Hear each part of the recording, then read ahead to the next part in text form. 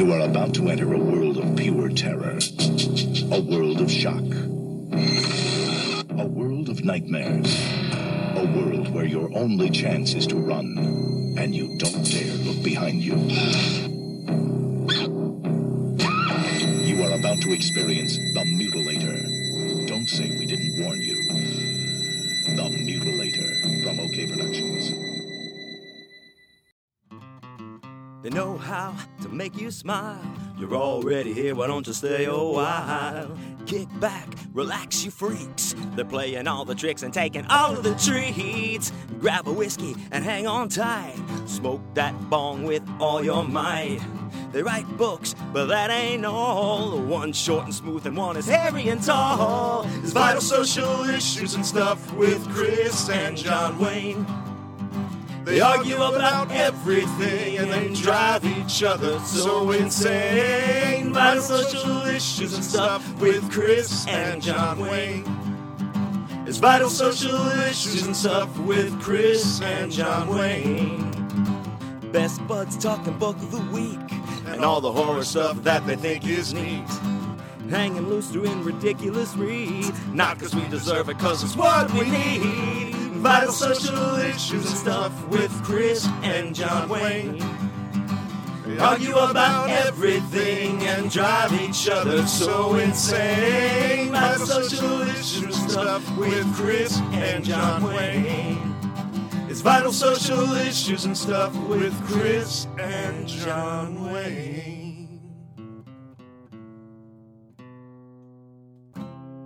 Welcome to Vital Social Issues and Stuff with Chris and John Wayne. Well, you know I'm John Wayne, and with me, as always, is Christopher Triana. Christopher!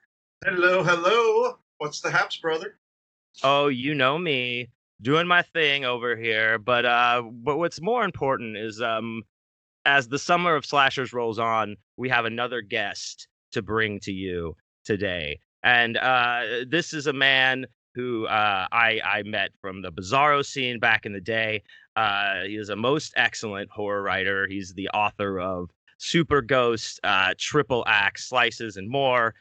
Please welcome the most awesome badass, Scott Cole. Welcome, sir. Thank you. What's up, boys? Woo!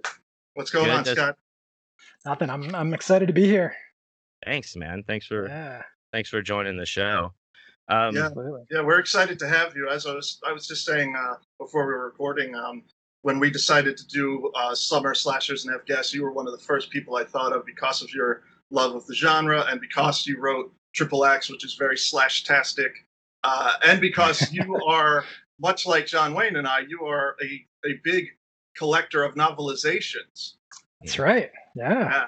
And so you are actually going to be doing our Ridiculous Read this week, and this is the first time anyone other than John Wayne or I have done a Ridiculous Read for the show. Ooh, I'm honored. Truly honored. I'm excited for the excerpt that I have chosen, and I hope you guys enjoy it. Did you do that just to put the pressure on him up top? Like, also, we're not. I'm feeling it. I'm feeling it, definitely. And you're the only one. You know, like a truck. Chris, how's your week been, dude? Anything new on the ranch up there? No, it's been really good. I've got a lot of projects going on. I kind of feel like I'm juggling a little bit too much sometimes, but it's good to be this busy. So, how about you guys? Dude, I've been super busy. I did finish another audiobook today that got sent up and done. And I'm also contracted for a few more. But the big thing I wanted to say that's been the most baddest ass thing about this week is that I got to return to play live music in front of people on Friday night. I played at this party for this metal company. They're called Merge. They do huge metal art and then in the sculptures and then in the installation of the sculptures around the country. Like, it's crazy. So they were moving their shop from where they were to another place. So they cleaned everything out and they had me come out and play. My buddy Richard sat in with me to play drums, the Wolf. Ow! But we played like 3.5 sets probably throughout the night, and it was just fucking badass. And it was one of those things where as soon as like we just stepped up there and I started to play and I opened my mouth and things came out into the microphone, I was like, oh fuck yeah, dude, we're back, babe. This is gonna be like everything. Like there was no wrong. I was like slinging it around like Elvis and shit. It was a lot of fun. So that was like a big my big thing, my finger in the asshole for the week, if you will. Yes. The nice good thing that happened to me. What's up with you, Scott, up there in old Pennsylvania way? It's really hot. I don't like the heat so much, so I'm just trying to stay alive, and it's we're just getting started. I was just saying before, it got crazy hot, and then it was up in the 90s, and then it dipped down into the 40s, and now it's back up into the 90s. I know Wes was talking about it being cold, I think on the last episode, and now it's crazy again. So I'm just trying to, Oh, you mean Splatterpunk Award winning winner? The very same Wesley J. Southard. Yes, gotcha. Yes. Yeah. It's also from Pennsylvania. Yes. Yeah. He was, and I was as well, because I'm in New England, and I'm having the exact same thing, Scott, where it was like, oh man, I need my winter coat, and then all of a sudden I'm like, I don't want to wear any clothes at all now. It's boiling. Yeah. Yeah. It was a surprise to have to put pants on, for a few days. Yeah. Well, that wasn't because of the weather. That's because the cops came to your house and were like, hey, enough. I mean, I wasn't going to get into all that, but, thanks for spoiling that story. Sorry, we came to take the sign today, but looks like nope. But, Chris, I saw some pretty badass movies that I wanted to ask you about in this opening. One was Black Roses, which was amazing. We don't have to talk too much about that because it's awesome. Dude, watch it. You didn't tell me. I've got the DVD. I've seen it many times. I have the soundtrack. I love that movie. Black Roses rules, dude. So good. I don't know why I hadn't seen this before, but amazing. Scott, you know that movie? Yep, I've seen it. Yeah. I approve. Yeah, it's so good. You're like these demons are fucking. It's just it's so good, and so ridiculous. But this is why though I keep telling you need to see Trick or Treat from '86. Yes.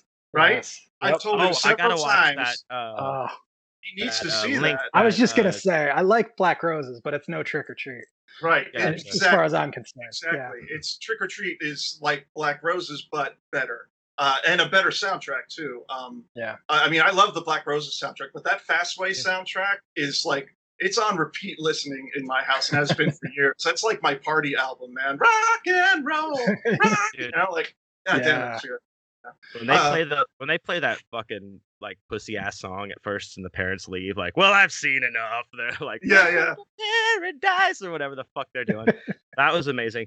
But dude, that movie too has like the most 80s opening ever. Like the fucking Lamborghini pulls up and everything. And like, wait, we haven't talked about the opening of this movie we're going to discuss tonight. So let's just stop before we start talking about openings of 80 but I'm just saying, that was like an ominous. Yeah, those Ferrari or Lamborghinis just like cruise down like all fucking 2 miles an hour. They're like super sports cars and they don't go fast at all. But anyway, that movie's awesome. But we've had a theme, Chris, where we talk about a lot of these movies and stories that have to deal with the shift in time and astrophysics. We talked about coherence. And coherence, and also what was that other one we watched with they got stuck in the house with the dude from Facebook, huh? What? I don't know what you're talking about now. Where that couple got stuck in the house, they couldn't leave the neighborhood. I forget. Vivarium. Right. Okay, so those kind of the guy from Facebook. I'm sorry. Okay. Guy, he was in the Social Network. Yeah, I'm sorry. So. I was thinking Tom from MySpace. What am I doing? That hurt more than helped me figure out what it was. Leave it to me, dude. Leave it to me. What was it? I don't know if I caught you guys talking about Vivarium. What did you like it? Or? Oh yeah, I really did. We both really me too. Sweet. Yeah. So Coherence is excellent too.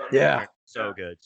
So you guys might have also seen this movie, but I also these things inspired me, and I read a couple stories. So I actually have been writing this short story that it's all like that kind of in that weird astrophysics realm. and I finished it this week. And last night I was watching shit, and I was like, it was like, if you like Coherence, you'll like this. And I went through like all of them and just read all the fucking breakdowns. And I decided to watch this one called House Hunting. Have you guys seen that at all? No. I don't know that one. No. It was really good. It was fucking this two families, come out to this house in the country because it's for sale. They're both coming to look at it, and then they can't leave. Like, okay. They try to they drive out like they drive out the driveway, but it just leads them right back to the house. Like, are you sure this wasn't Vivarium? Because that's I'm positive it's that kind of trope, but it's like in the houses, it's everybody's supposed to be there for a reason, but it's like super creepy and fucking very, very cool at the end, and stuff ties together. Is it new? A new movie or older? I think it was like 2013, maybe. Okay, newish. Yeah, newish. Is this on Shudder? You saw it or somewhere? It was on Amazon Prime. It was on Prime. Well, yeah. I had one I wanted to mention to you. I saw it a long time ago, but I know that you like this kind of thing now. And one of the ones I can recommend the most highly when it comes to alternate paths and astrophysics and things like that and wormholes is a movie called Time Crimes. Yep. Scott knows what I'm talking about. I had two that I was going to recommend, and that was one of them. Yeah. So go ahead. Yeah. Oh no, I don't want to give anything away. I just it's a Spanish film, right? Isn't it Spanish? Yeah. Yep. It's like Back to the Future if it was a horror movie. It's incredible, that movie. It's all about time travel, but in a very concentrated way. It's not like it's not fantastical like The Time Machine, like I'm going to go back in time and kill Hitler and like do all these things. It's all very centralized to this one place, this guy in his everyday life. But man, that is a mind fuck of a movie. And I think it's on Shudder. It was for a while. It might still be on there. All right, I wrote that down. What was the other one you were going to say, Scott? I was going to say actually about Time Crimes. That was directed by Nacho Vigalondo, I think is how you say his name. He also did what was he in? He did a short film. Now I can't think of it. It's like it got like a necrophilia angle to it. That was Aftermath. Yes. Aftermath. Yeah. That's really all it is a guy fucking a body. Yeah. Essentially. That was like one of those things that kind of went viral in tape trading communities before things could go viral on YouTube and so on. It took a long time for me to even be able to find that, because I remember it was on the cover of Rue Morgue or something many, many, many years ago. And they were talking about it, and I was like, "Where can I get this?" And I couldn't find it anywhere forever. Yeah. But so that was the same guy. I didn't. Even know that. Same director. Yeah, I mean, it's Time Crimes is a little more polished, but Aftermath is really just a guy with a dead body, and he's like fucking the guts and everything. But no problem there. I mean, it's good stuff. Seems like something you'd be just fine with. And the other movie that's kind of in the same vibe, not as Aftermath, but as Time Crimes, Coherence and things like that, is a movie called Triangle. Yes. You know that one? Yeah, where it's on the cruise ship. Yes. Yeah. Yep. Oh my God. Is that on something? Is that on a something? Or I don't know if it currently is. I'll find it. It was recently. I noticed it was on. It might have been on Shudder. I'm pretty sure it was on Prime.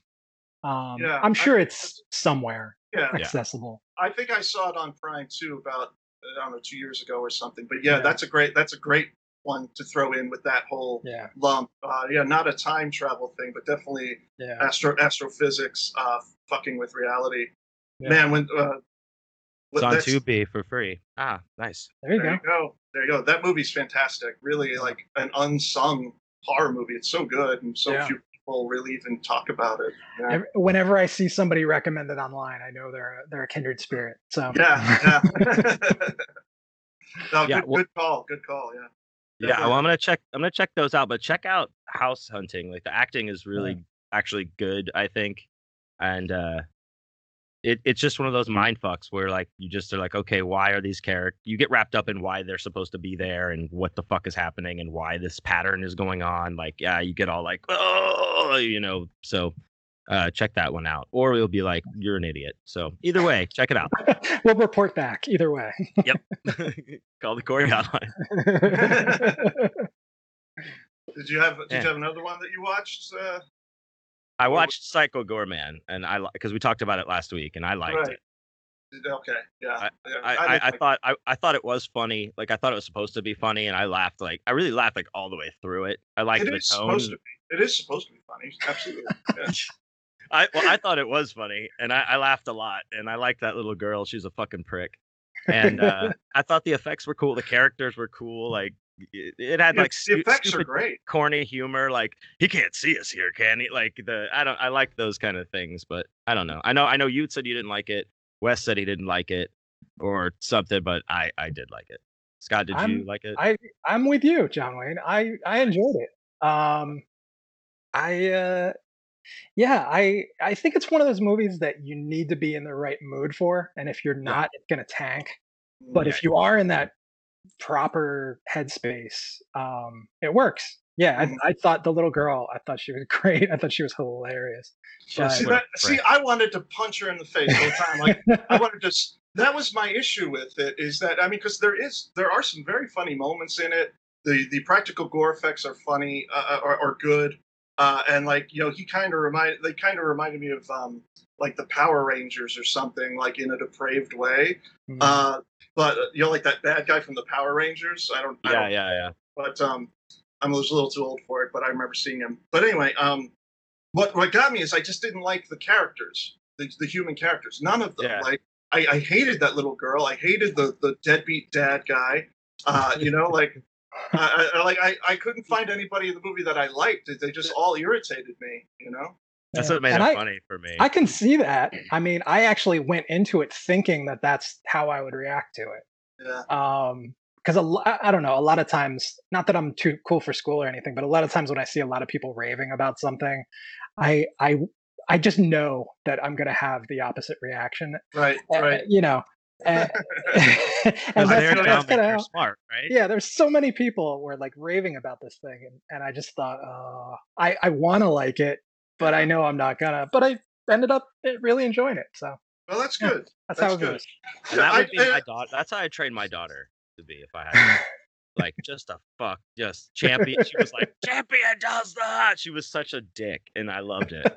Every bit. See, that's the thing. There's a difference between like a strong female character and a total dick douchebag, and she's like what I wanted to smack her the whole time. Well, she helped out like the Lord of Evil. It wasn't like super redeeming. I mean, she was bad. Well, no, I know, but I'm not saying like she wasn't necessarily the villain, though. She wasn't but she was just selfish and loud and shrill and annoying, and just rude to her parents and stuff that would just irritates me. But I didn't hate the movie. I just didn't see what all the buzz was about. Like I was like, I watched the whole thing. It wasn't like I turned it off and was like, this is garbage. I watched it and I didn't despise it. I just didn't see what all the hype was about.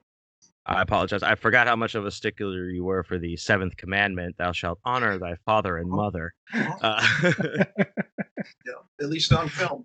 Don't be rude to your parents, kids. I ain't watching your fucking movie. Oh, by the way, here's this coloring book of a guy's guts that I wrote. I just hate bratty kids in movies. Like that's why I can't. That's why people love Home Alone. I hate Home Alone because I just want to punch Macaulay Culkin in the face the whole time. Just like bratty, like sassy kids. Face. No, it's just like bratty, sassy kids in movies. I don't like kids anyway, but then when they're bratty and sassy, I hate them. Yeah. So I guess that was my big problem. That might have colored your opinion a little bit. Yeah, that's okay. Hating children. Yeah. I did love the melting cop though. I did love him.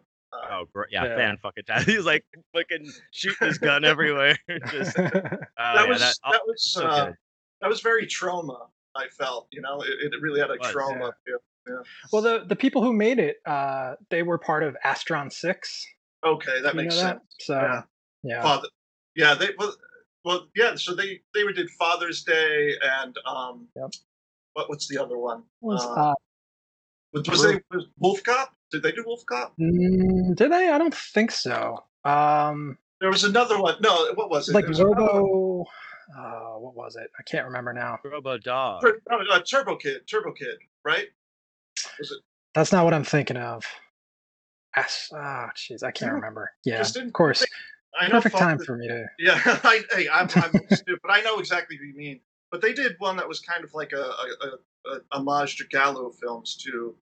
Or, The Editor. The Editor. Yeah, that's it. Mm-hmm. Yeah, I remember that too. But yeah, I can totally see that that influence now that you mentioned that. I didn't realize that they were involved. Yeah. Yeah. Well, very cool. Well, good show, guys. Thanks, everyone. Have a good. I love when everything just goes. Well, I think that's just. It's a scene break. It is. You know, I think it's just time that the natural ebb and flow of the show is that we move along. Probably. So. I think that's right. Yeah, all the stuff that I watched this week was mostly old stuff or revisiting old stuff. I think I texted you, John Wayne, about it. I saw that The Baby is on Shudder. Yeah. And it's been on there for a minute. I didn't realize until recently that it was on there. I haven't seen that movie in a long time. And so I revisited it and I was like, God damn, this movie's still so fucked up and great. It's not a gory horror movie by any means. It's just the content is so disturbing, and the fact that they did it in the early 70s is really has a wow factor. Scott, you've seen The Baby? Yeah, it's great. I love it. It's been a while for me too, but that was the thing. I hadn't seen it in a long time, but it left such an impression, even though I only saw it the one time. And revisiting it, I was like, this is just as awesome and shocking as it was when I first saw it, and just as shocking even 50 years later, almost, since it was made. Yeah. I know. Isn't that crazy? Like I think about that with the Texas Chainsaw Massacre. I mean, that's in a few years that'll be 50 years old. Yeah. Isn't that nuts? It's insane. Yeah. Yeah. But that means we're getting old. Very, very old. Yes. Yeah. Yeah. So, but anyway, I highly recommend The Baby to anyone listening. So. The Baby. Gotcha. The Baby. All right. Well, as John Wayne said, we should probably move along. So that'll get us into our first segment that everyone loves. It's Book of the Week.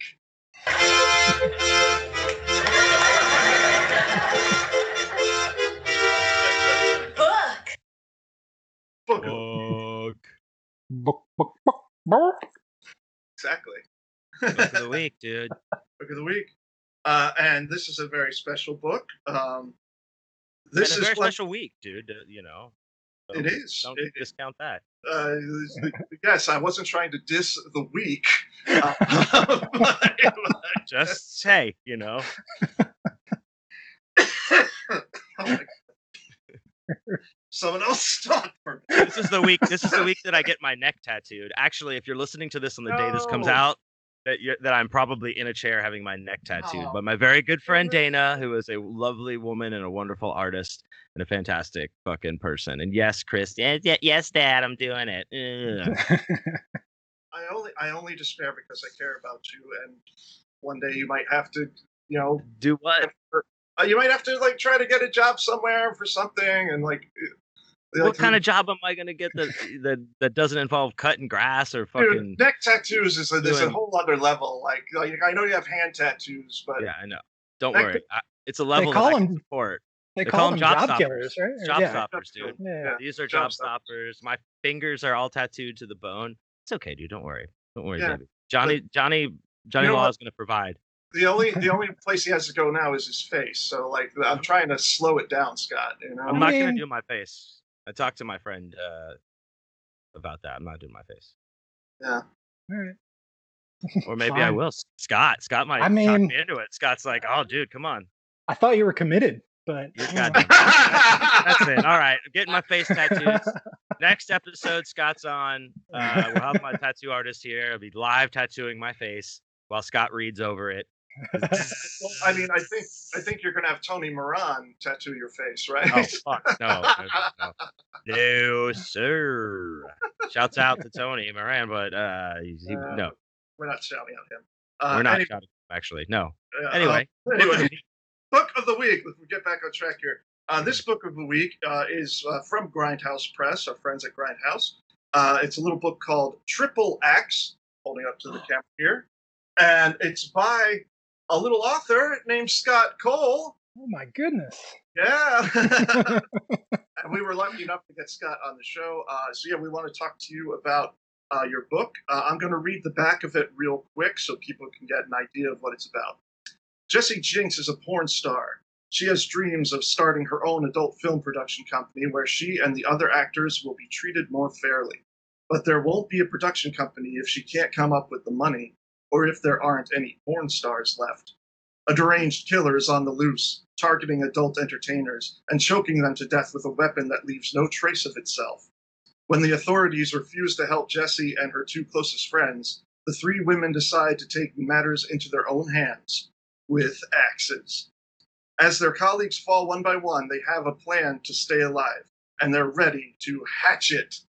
And hatchet is spelled like the tool hatchet, in a delicious pun. Yes. So this is great because we have the author here to talk about it, and John Wayne and I have both read this book. I have confessed to Scott beforehand that I read this several years ago when it came out, and I'm over 40, so my memory is not what it used to be. But we're going to discuss the book as best as to my recollection, and I'm sure Scott and mine too. Yeah, right. and I did confess to Scott earlier that I read it several years ago and remembered it pretty much verbatim. So take that, marijuana fucking dad. Yeah, he says that, but he'll forget. Well, maybe between the three of us, we can. Man, it opens up with that fucking gang bus, gangbang van bus, gangbang bus thing. It opens up with that, bro. I know this book. I know my porn book. I know my porn books. Anyway, Scott, go ahead. Yeah, Scott. Take away. Tell us more about the book. Tell us what made you want to write it. Like, what made you want to write this book? What inspired it? Let's see. You kind of basically gave the lowdown on it without giving too many spoilers. There are some surprises in store. If you have not read it, what inspired it? I don't know. It was one of those things that just kind of came to me. The weapon that is alluded to on that back cover copy was just like this random idea I had one night, and it kind of made me laugh and think like, maybe there's something to this. Like maybe I can make this work. And it is really funny, by the way. Maybe you're an evil genius. Maybe think about that.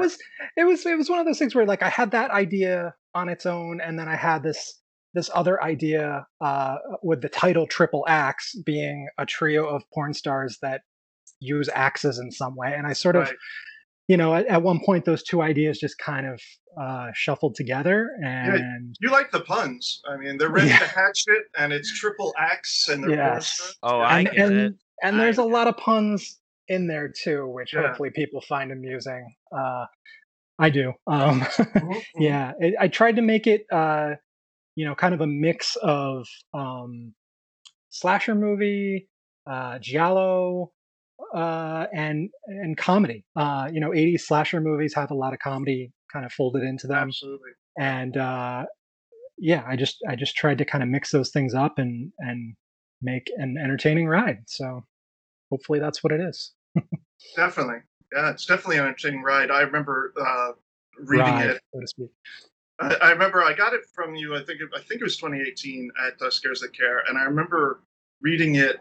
And I was sitting outside, like having lunch at a grocery store, but I was outside, like reading it, and I just like laughing at the weapon, like when it finally got revealed, and just thinking that was wonderful. And I wrote a book called Body Art, which was also a horror novel that had to do with the porn industry. So I felt a kind of a kinship with you in that, even though the books are vastly different. Yeah.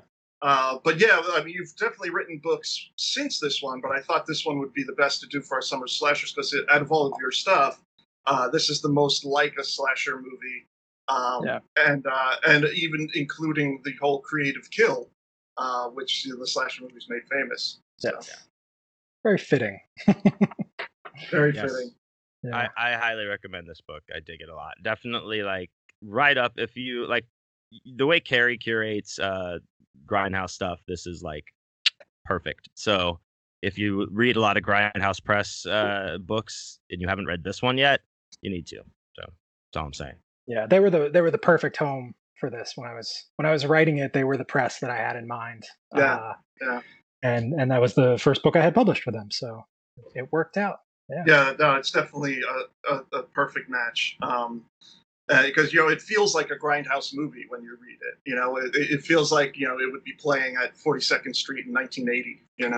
On a double bill with Pieces or something. Yeah, and you get a hand job during and after. Yeah, you get a hand job. Yeah. During and after. Yeah. Well, I mean, mission accomplished. I can stop writing now because I accomplished what I set out to. Yeah. Everything you wanted to do. Yeah. It can scare you. You can jerk off to it. Either way, Go out on a high note. No, it's a really fun book. When you wrote it, did you kind of picture it as a film? Did you have like certain starlets in mind, or certain porn stars in mind, maybe? Nobody specific, but just kind of a general idea, I guess. Yeah, I wouldn't say I based any of them on anyone in particular. Yeah. But I did do research about like the business aspect, not just the kind of research that you think you might do when writing something like this. But I did. Yeah, I did actually. I've got a couple windows of research. So I call it research just so I can write it off on my taxes. But I get pay for it. Wow. Anyway, I'm gonna try to not accidentally hit play while we're recording. But yeah, I don't know. I guess I answered that question. You're doing a bunch of research about the business side, you were saying, and how that works, and it is interesting. It is. It's quite interesting. I think it would be really cool to have like a slasher movie where the final girls are played by famous porn stars. I mean, we've certainly had, like Jenna Jameson was in Zombie Strippers. We've had that kind of thing, but I mean, how great would it be if we could? I mean, we'd have to rewind the clock a little bit to get to the classics. Like if you wanted Tracy Lords to play Jesse Jinx or something. But how amazing would that be? It would be this I don't know, it'd just be perfect. It'd be great. Awesome. Yeah, I'd love it. Would love to see it as a movie someday. And the thing is, with this, I think that this book, there's certainly a way to do it as an adult film, but I think it would work completely fine as an R-rated slasher movie. Oh, totally.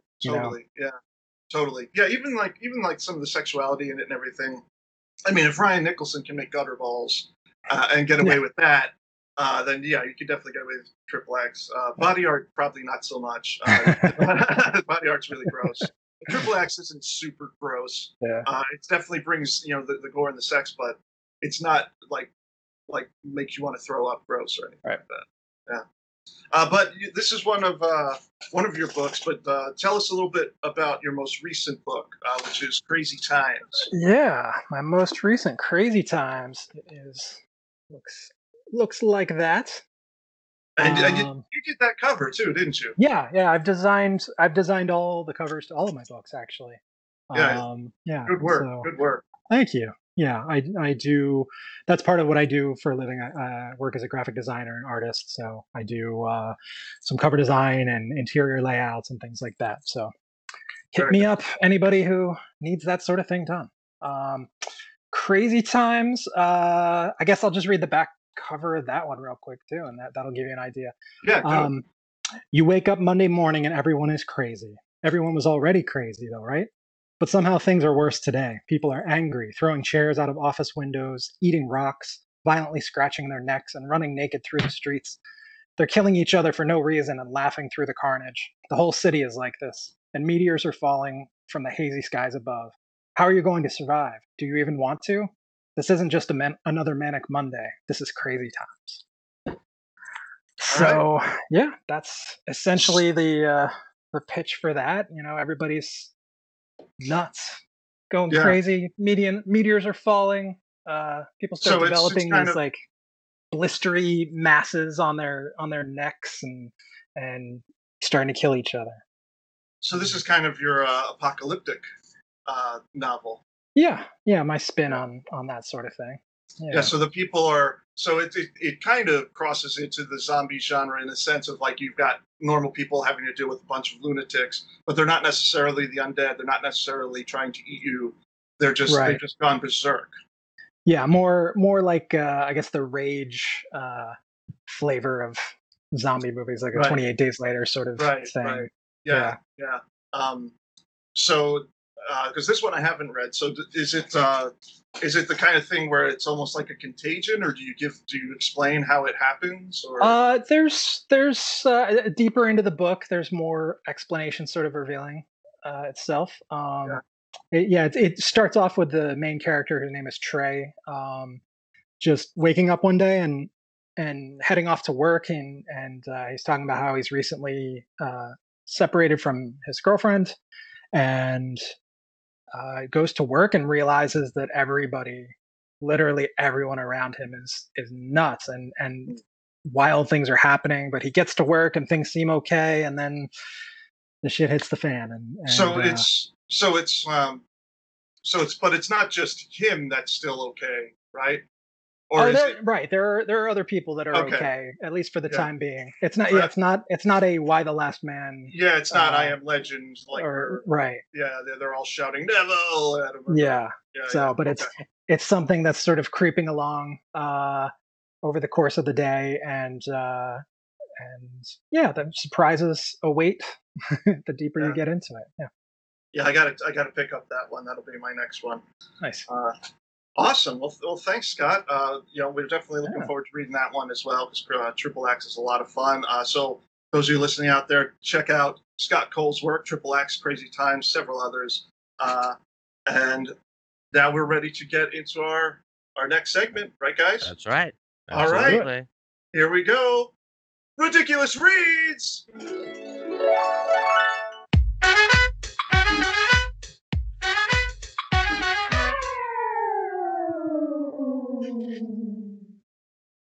Ridiculous. Totally. That is some ridiculous music. Yes, courtesy of John Wayne. Thank you very much. You're welcome. Little ditty. Appropriately ridiculous. Yes. Not taken. All right. So should I just take over here? Yeah. So just tell us what it is. Tell us what you've got. This is a surprise. Scott is guest ridiculous reading us today. Yes. Said up top, so we don't even know what he's going to read. Yeah. So the floor is yours, sir. Okay. Well, here we go.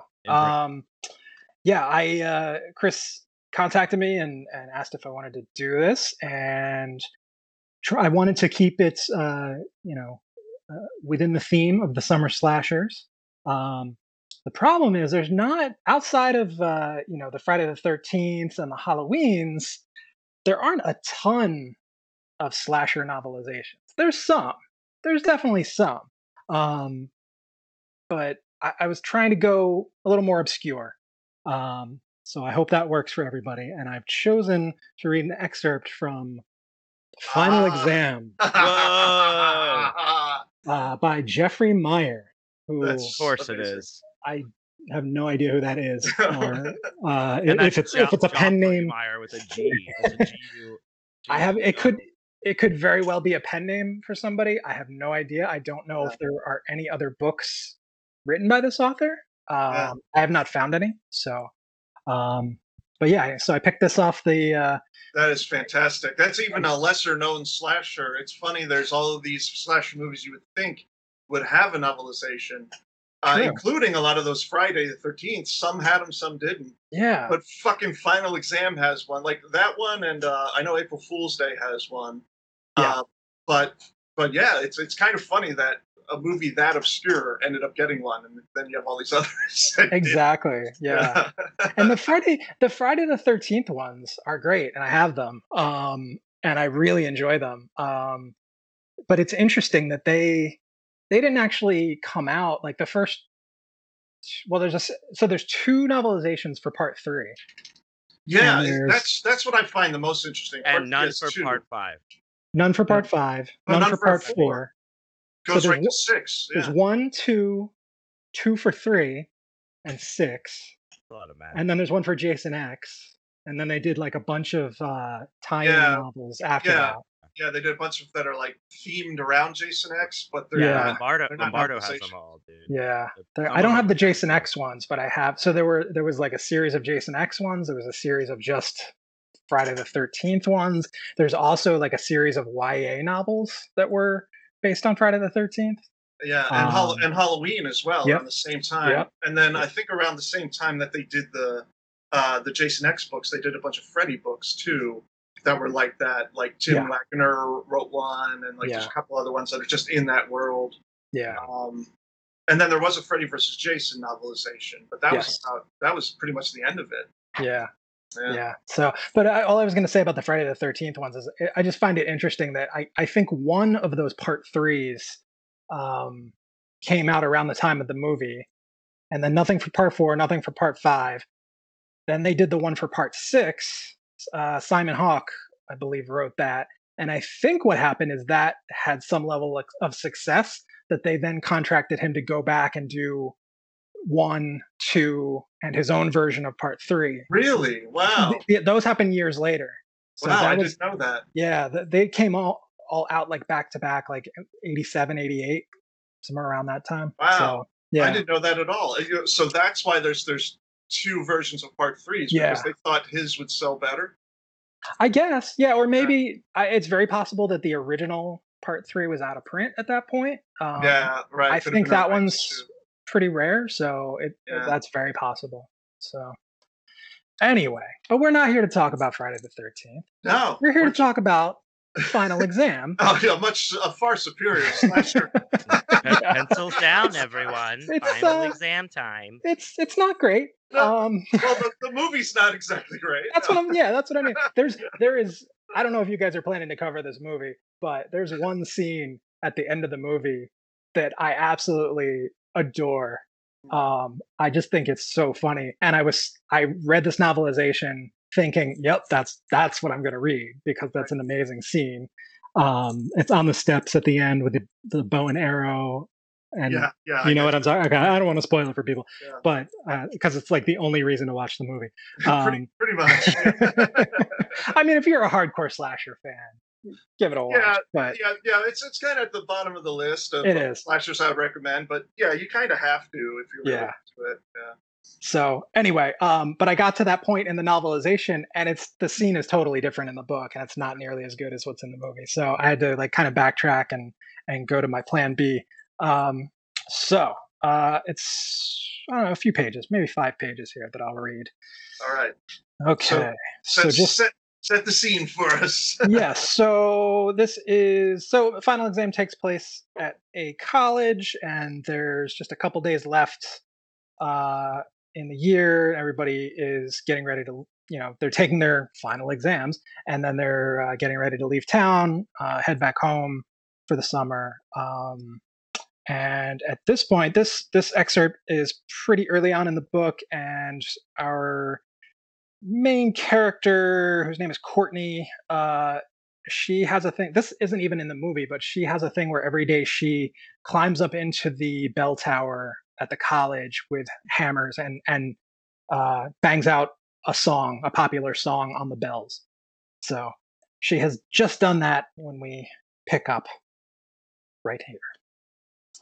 Outside on Gloriosa Street, it was a beautiful day to stop studying chemistry forever.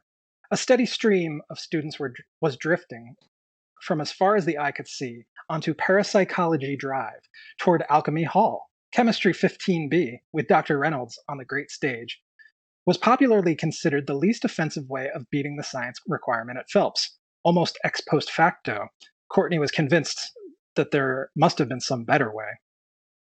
I should also just break in here and mention that this novelization has probably more parentheticals than any book I've ever read in my life. It's bizarre. And some of the sentence structure is really bizarre. So if I stumble over my words at all, just that's how it's written. Just You should read the Conan book that we have. Yeah, oh my God, that Conan Jangling book. Girdles of Coin. Yeah. She spotted 2 of her dumber friends, Janet and Elizabeth. Hey, great. Moving in her direction along the drive. Then also, they were 2 of her only friends. Well, really, they were more Lisa's friends. Lisa was Courtney's roommate, and she was somewhat dumb in her own way, too. Not that it mattered. Everyone, almost everyone, at Phelps, at least all the nice people, seemed a little dumb to Courtney. Maybe it was Courtney. Anyway, Lisa was enchanting, a quality Courtney valued much higher than intelligence. Janet and Elizabeth were neither enchanting nor even charming. Hiya, Courtney! Elizabeth's bracelets jangled as she waved overenthusiastically, as if she were greeting a 3-year-old child. Maybe it was Courtney. Heard you ringing your bells just now. Courtney smiled graciously. Should she say thank you? Oh, hey, Janet said. Tomorrow is Gary's birthday. Could you play us A Whole Lot of Love or something like that? Sure. Really, anything by Zeppelin would be great. I'll remember. Hey, great. Gary was Janet's boyfriend, her steady. Janet had had more boyfriends during her freshman year, and she still had a day and a half to go, than Courtney had had in her whole life. There were 3, well, 2.5, but she seemed to enjoy it. Janet laughed and clapped her hands. Oh, I've got to tell you, Elizabeth, you've already heard this. Gary said the funniest and most perceptive thing last night about Bo Derek. Maybe Elizabeth heard it again. Courtney didn't even hear Janet squeal with laughter when she finished the story, just before going on to tell Elizabeth how petrified she was of taking the chemistry exam. Courtney saw Mark Snape up ahead of her, standing in his tracks, holding a pile of books in his arms, staring at her as she and the girls approached. The top book was Advanced Concepts of Poker. Mark was always very nice to Courtney because he desperately wanted Courtney's roommate Lisa to be very nice to him. Most men did, and all the boys at Phelps did, except some of the gay ones. Courtney liked... Well, you know, I like that it says some of the gay ones. Some. Like, well, some of them still wanted to get with her, though. Yeah. Like, what the fuck? Didn't mean to interrupt, but I kind of had That's to. That's fine. It's fine. It needed that. Yeah. Courtney liked Mark a little, better than Janet and Elizabeth. He was stupid, but he was shrewd, and so sometimes he was funny. It took me half the night and more than half a bottle of cognac, but I'm psyched. I've got this test psyched. Mark locked into Courtney's step. That's good, Mark. And the best part of it is, I don't know any chemistry. None. That's real commendable, Mark. It would only give them satisfaction to know that they taught you anything. Let them think what they want. Just... Mark's voice trailed off. He was looking quizzically at Courtney. He seemed to be noticing that Courtney didn't look as though she thought he was so cool. After a second, he didn't look as though he thought he was so cool either. Hi, Mark, Janet said, leaning over toward him. Hi there, kid. Mark couldn't be bothered to know a freshman's name. He wasn't putting it on. He really couldn't. Ready for the big one? You're in Molecules for the Masses, aren't you? God, yes. I mean, God, no, I'll never be ready. Courtney just wanted to get it over with. She would pass, and then tomorrow she would pass her Bloomsbury group exam. And then she would catch the 6:15 bus to the city and the red-eye special to the coast, and then she'd be home. Courtney spotted her friend Radish across the drive, talking animatedly to a boy she didn't know who was lounging against Alchemy Hall, smoking a cigarette and looking bored. Courtney liked Radish, lots. That was the only way to put it. He was refreshingly literate. She had once heard him quote T.S. Eliot, and too excitable to be even a little pretentious. She glanced at the threesome she was traveling with. They were discussing the exam, and bolted forward, dashing across the street to stand next to him. But that was last spring. Who knows? I mean, who knows? He could be the next Atlanta Snatcher, or the Hillside Strangler, or the son of somebody. The boy against the wall just shrugged, shaking his head impotently. He dabbed his cigarette butt into the chemistry building and flicked it into the air. That's heavy, Radish. You keep me posted. The kid began tugging off his shades, and he trucked into the ivy-covered hall to get a D on his exam. Well, you asked, Radish snorted and turned to Courtney. Did you hear what happened in the Valley, down at Hancock College? Radish's last report from the Valley had dealt with the unexplained and painstaking decapitations of 100 laboratory rats on Bastille Day. Radish knew more about American crime than he did about Chinese history, his major, and he knew more about Chinese history than any of his professors. They didn't even bother... Well, okay, on Bastille Day... It's not a French thing. Like it is a French. That's why I had to ask. Like, is this guy from France? Like, why are they? I don't know. This takes place in America, so why are they like? This takes place in America, right? Not much about this movie, and even less about this book makes sense. So you just have to roll with it. I know. I just wanted to kind of interject and so we could discuss By the way, I do love He Might Be the Son of Somebody. That's a good slasher movie title right there. Yeah. Son of Somebody. I hope to be the son of somebody one day myself. Not during Nam. Okay. No, that's fine. Ahead. Sorry, go ahead. So Chinese history, his major, and he knew more about Chinese history than any of his professors. They didn't even bother making Radish take classes anymore, except, of course, to meet the science requirement. In his spare time, he supported himself by translating new diplomatic documents from Chinese into English for the State Department, of course. But in the end, Radish planned on working for the Department of Justice. A woman screamed. The screech of brakes was followed by the deep roar of an accelerating engine. Courtney and Radish turned to see a billowing cloud of exhaust shooting out of a dilapidated old van as it sped along the drive toward Ablution Avenue. "You utter crud!" Mark shrieked. He was on his ass in the street, propped against the sidewalk, bestsellers strewn all about him. "Are you all right?" Janet solicitously squatted over him. Mark looked up her skirt. The van careened. What? That was very casual. Mark looked up her skirt. Mark looked up her skirt, as you do. Does he have like mirrors on his shoes or something? Well, he's on the ground. He fell down. Okay. Yeah. Certain nonchalance to the sexual assault in this book. Well, I know. I thought maybe he did this all the time. Like he had like a whole like scheme, like That's a character trait. Got a kit. That's why I said mirrors on shoes. Like his heroin kit. Yeah, he's got all that shit. Yeah. Yeah. The van careened around the corner, squealing and very nearly falling on its side, disappearing onto Ablution. There was a mass murder, Radish said. Animal, vegetable, or mineral? No, I'm telling you the straight truth. 2 kids were diced and sautéed right on campus, parked on Lake Bananasquanset. Ready? Elizabeth asked, walking up, brushing back her hair. 2 students? Mark and Janet were right behind her. Carving reminiscent of the Manson slayings, the paper said. Oh no, Courtney said. Once, when she was hitchhiking, a woman from Hancock College had picked her up, an art major with a stutter. Very sweet. Laura or Loring or something. Did you hear their names? Radish shook his head no. Mark was brushing himself off. Janet held his books. He snorted. 2 lousy people and you call it a mass murder? You, Radish? A fan? In this, the age of one corona? I call your man a piker. I call your story a piker's story. Well, it's a small school. Besides, the crime exactly fits the pattern of a really great triple disemboweling up in Maine last spring. Car parked by the water at night, the moon shining like a son of a bitch. Like the moon shining like a son of a bitch. Janet shivered. Do you really think the moon has anything to do with these things? Well, it never hurts. What the hell were 3 people doing parked by the water? Are they kinky up in Maine or something? Mark leered suggestively at Janet. Janet grinned, goosebumpy, titillated, exulted in having her mind off the impending exam. It was only 2 people and a car, all gutted past reckoning. I bet it feels awful, Elizabeth contributed. To have it go into you, I mean. She brushed her abdomen. And then there were the Benton mutilations over in Ridgeview back in February 77. They haven't even gotten close to that guy, even with his bloody fingerprints stamped all over the bathroom. I think anything with a knife, and you have to say there's a strong case for really mass murder around here, Mark. And what about The Shining, Radish, huh? Axes are an utterly different psychology, almost completely lacking in real intimacy. A true knife man wouldn't get anything even close to satisfaction out of swinging an axe. Courtney was a little troubled by the subject. She was a little more troubled watching someone as sensitive and intelligent as Radish obviously revel in it. She turned and walked up the stone stairs into Alchemy Hall. She thought about Laura, the stutterer, who picked up hitchhikers, and she hoped she would live to see her works hanging in the National Gallery. I'm coming with you, Elizabeth insisted, coming with her. It's a very singular vice, Radish. Radish droned on to the gaping hardcore. She said coming withingly.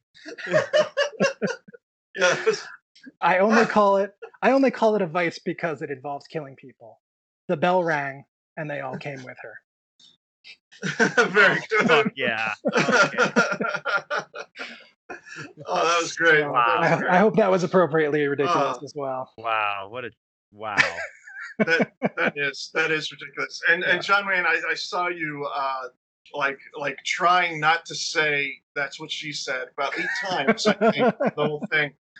Dude, I had my shit off. I wasn't gonna say that's what she said. There was a couple like notes I was gonna write, but then I was like, nope, it's not the appropriate time. Just let it wash over you.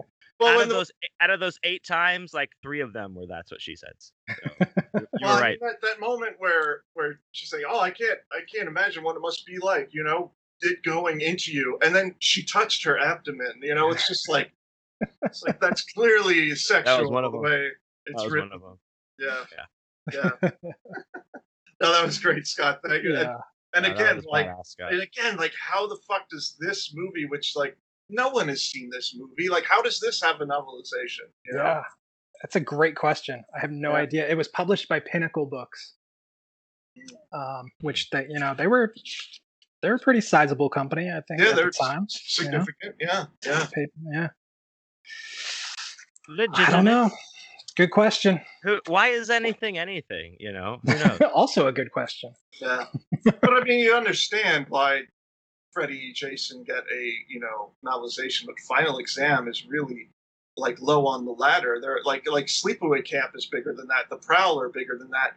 But I mean, arguably those became bigger because of the movies themselves down the line. So maybe that was why.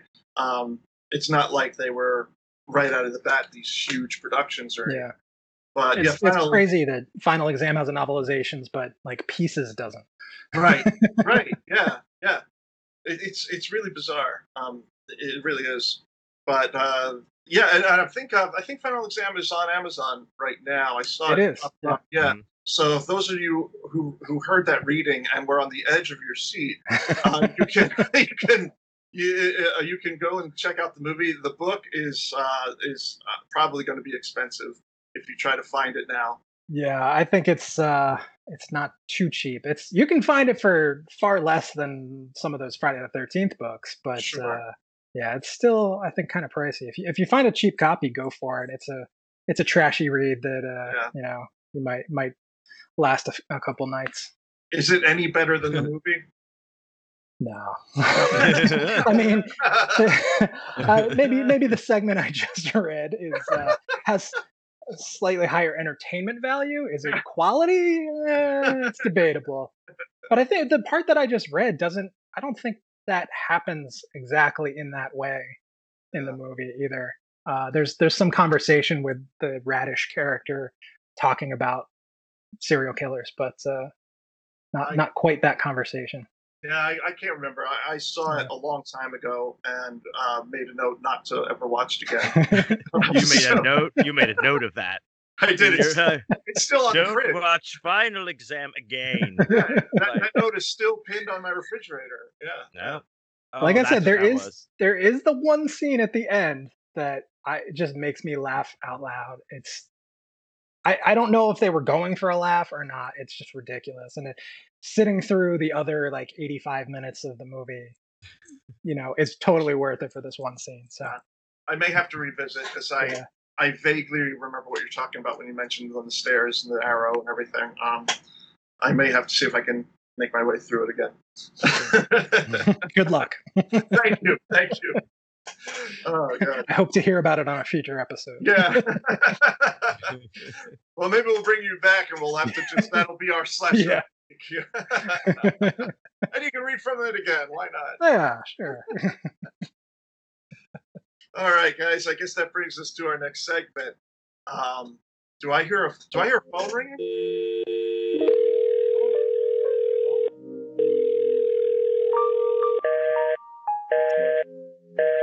The Corey Hotline!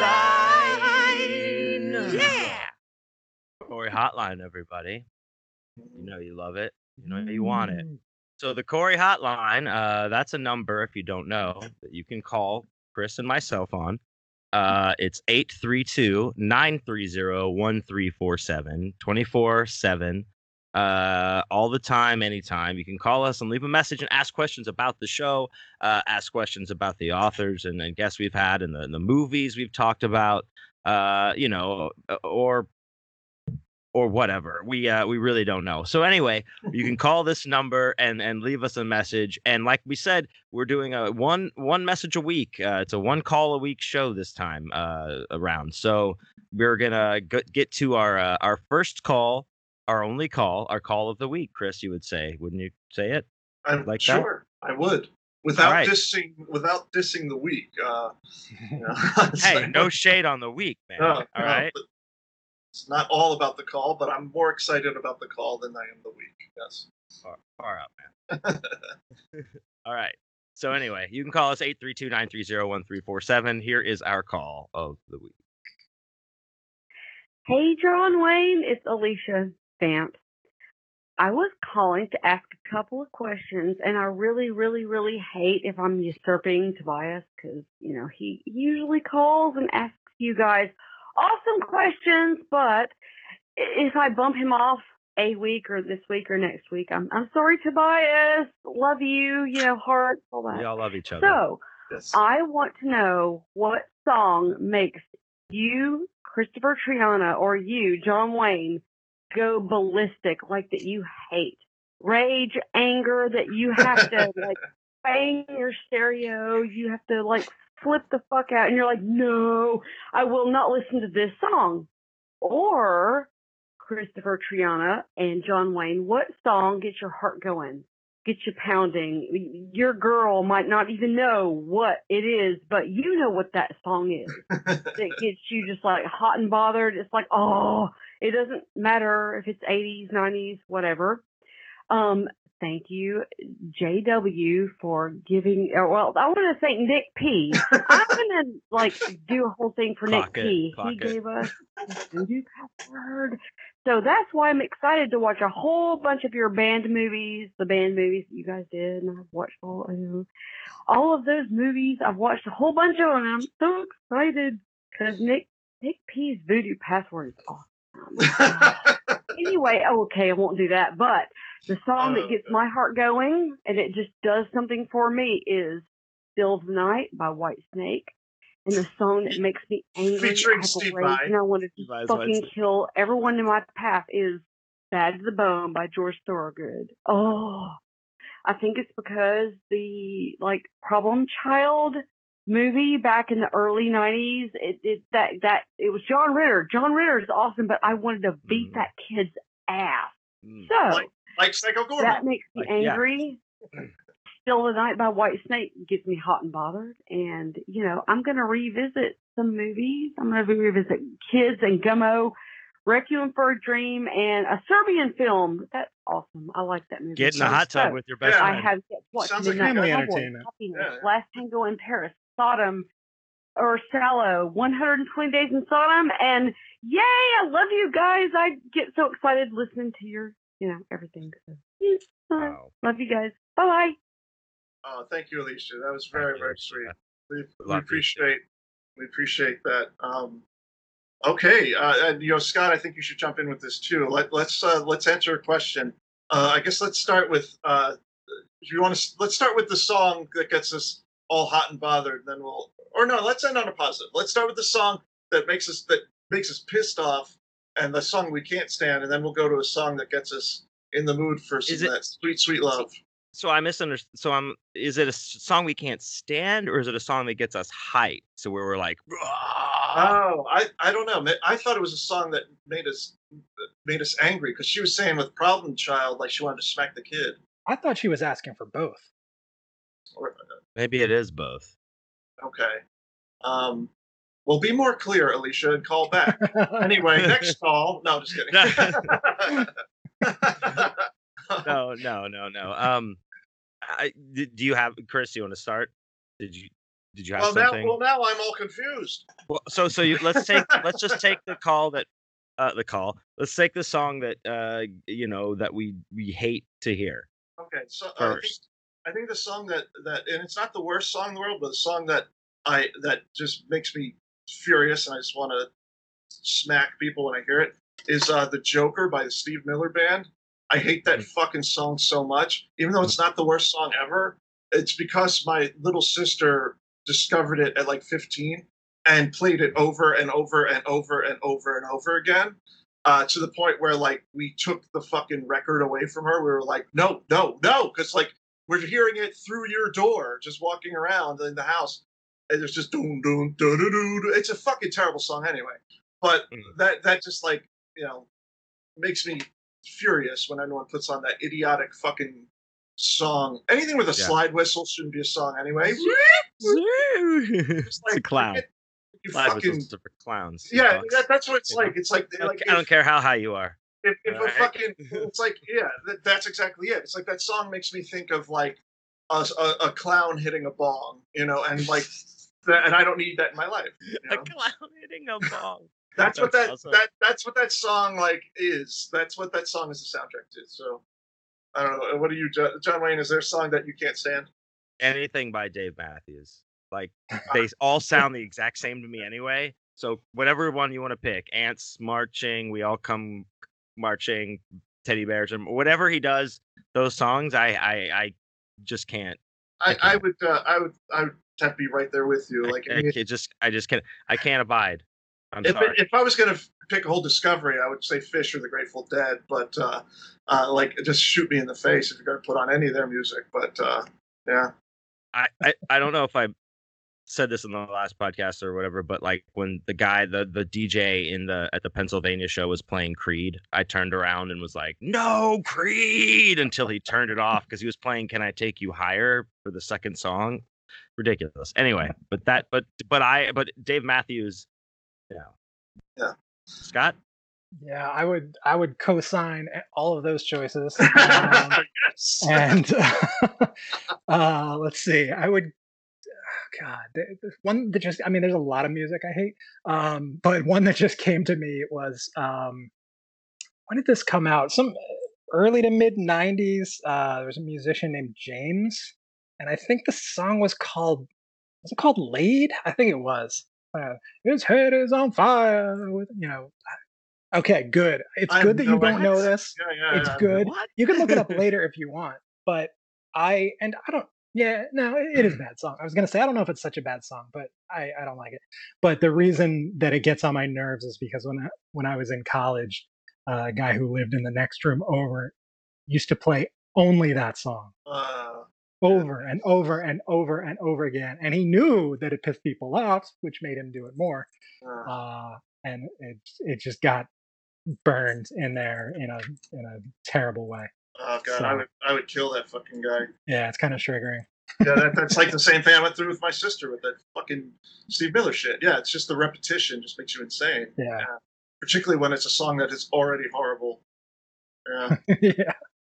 Yeah, I don't know that song at all. I don't know who that guy is. You're better for that. That's okay. I will go ahead and I will trust you on that and not look it up. Yeah, if you do choose to look it up, you'll probably recognize it, but no need.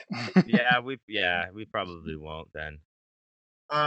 So music that makes us horny. That's just an interesting question too. Is that what she said? Well, that's what she said, right? Like, was it? Oh, okay. But then also one that gets us like, she did say that, but also gets us high, like, woo, ready to like go, like gets us pumped up. I thought. Okay. Too. Well, I thought she was saying hot. She said hot and bothered. She did say that too. That makes me think horny. But but maybe she meant like excited and get you pumped up.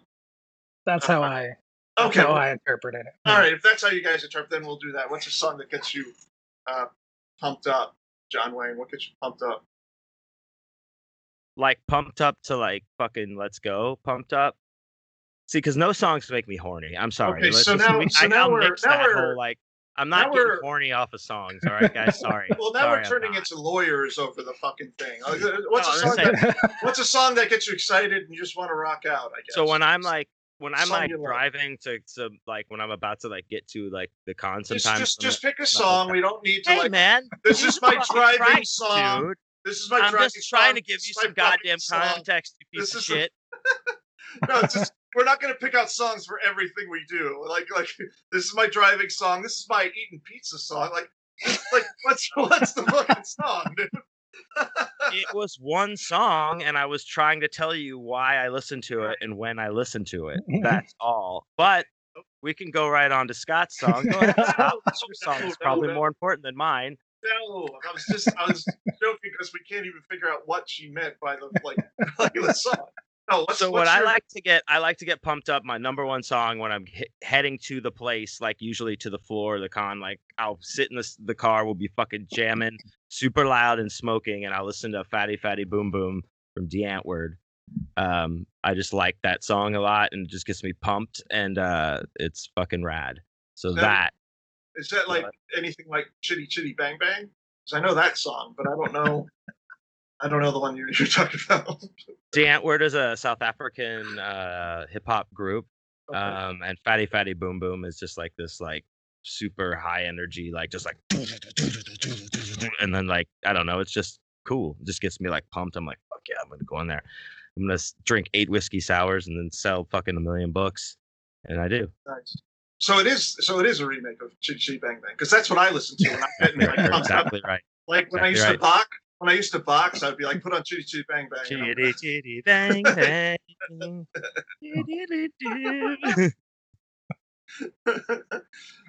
Scott, what gets you amped up? Oh boy. I'll go with something I've been listening to a lot recently, which is Carpenter Brute. Do you know? Nice. You know Carpenter Brute? Oh yeah, I love them. Wow. Yeah, I'd probably go with something like Turbo Killer or Leather Teeth is another good one. Yeah, it has good. That like full anthemic electronic just power. Yeah. Yeah, that one has two songs actually have lyrics and vocals on it too. Leather Teeth. Most of the stuff doesn't, and I really like those songs too. Like. Yeah. Like I remember at first being like, oh no, they're fucking it up with vocals, but no, those songs are really fucking good. Yeah, they are. Yeah, because no, they're a great band. Yeah. What gets me pumped up? The Dio and Judas Priest. I would just say you put on. You know what I'm going to say? I'll say Dio's Black Sabbath because people get mad because I think Dio Sabbath is the best Sabbath we've ever had. I think it was the better incarnation. I love Ozzy Sabbath. I listen to it all the time. And I appreciate that they invented heavy metal. I know that. No question. But Dio Sabbath gets me pumped up. I listen to that 10 times more than I listen to Ozzy Sabbath. So I'll say that.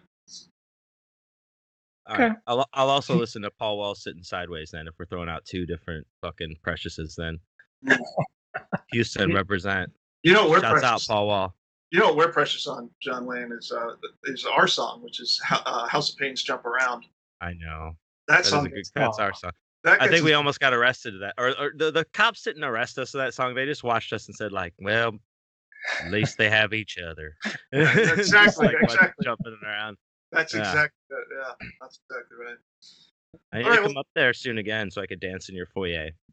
Hey, man, you know where I'm at? So. You know where I'm at. 712, motherfucker. You can knock on the door unannounced tomorrow. Come and knock on my door. I'd be like, get in here. I got Jumping Round ready to play. Queued up 24/7. Right, it's just ready. Every time someone knocks on the door, you're like, oh, fair. Hold on, it could be it. John Wayne, I'm just waiting for a reason to push that button. No? All right, fuck it. Yeah. If it's Greg and you're like, fine. You play like, look what the cat dragged in. Yeah. It's him. I put on that. Like if Scott shows up, it's the Trick or Treat soundtrack. But I saved Jump Around for Mr. John Wayne. Thank you. Yeah. You. I'm saving myself for marriage. Someone should probably tell you you're on your second marriage, but yeah, I'm on this.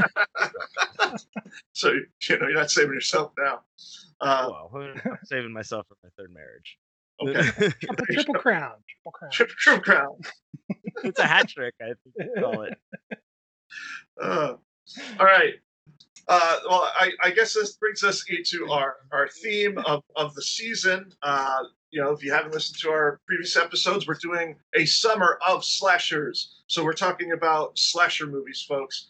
And we're not just talking about your Michaels and your Freddys and your Jasons, because for every one of those, there's a lesser known Prowler or Maniac or Madman Mars. So without further ado, this is Summer of Slashers.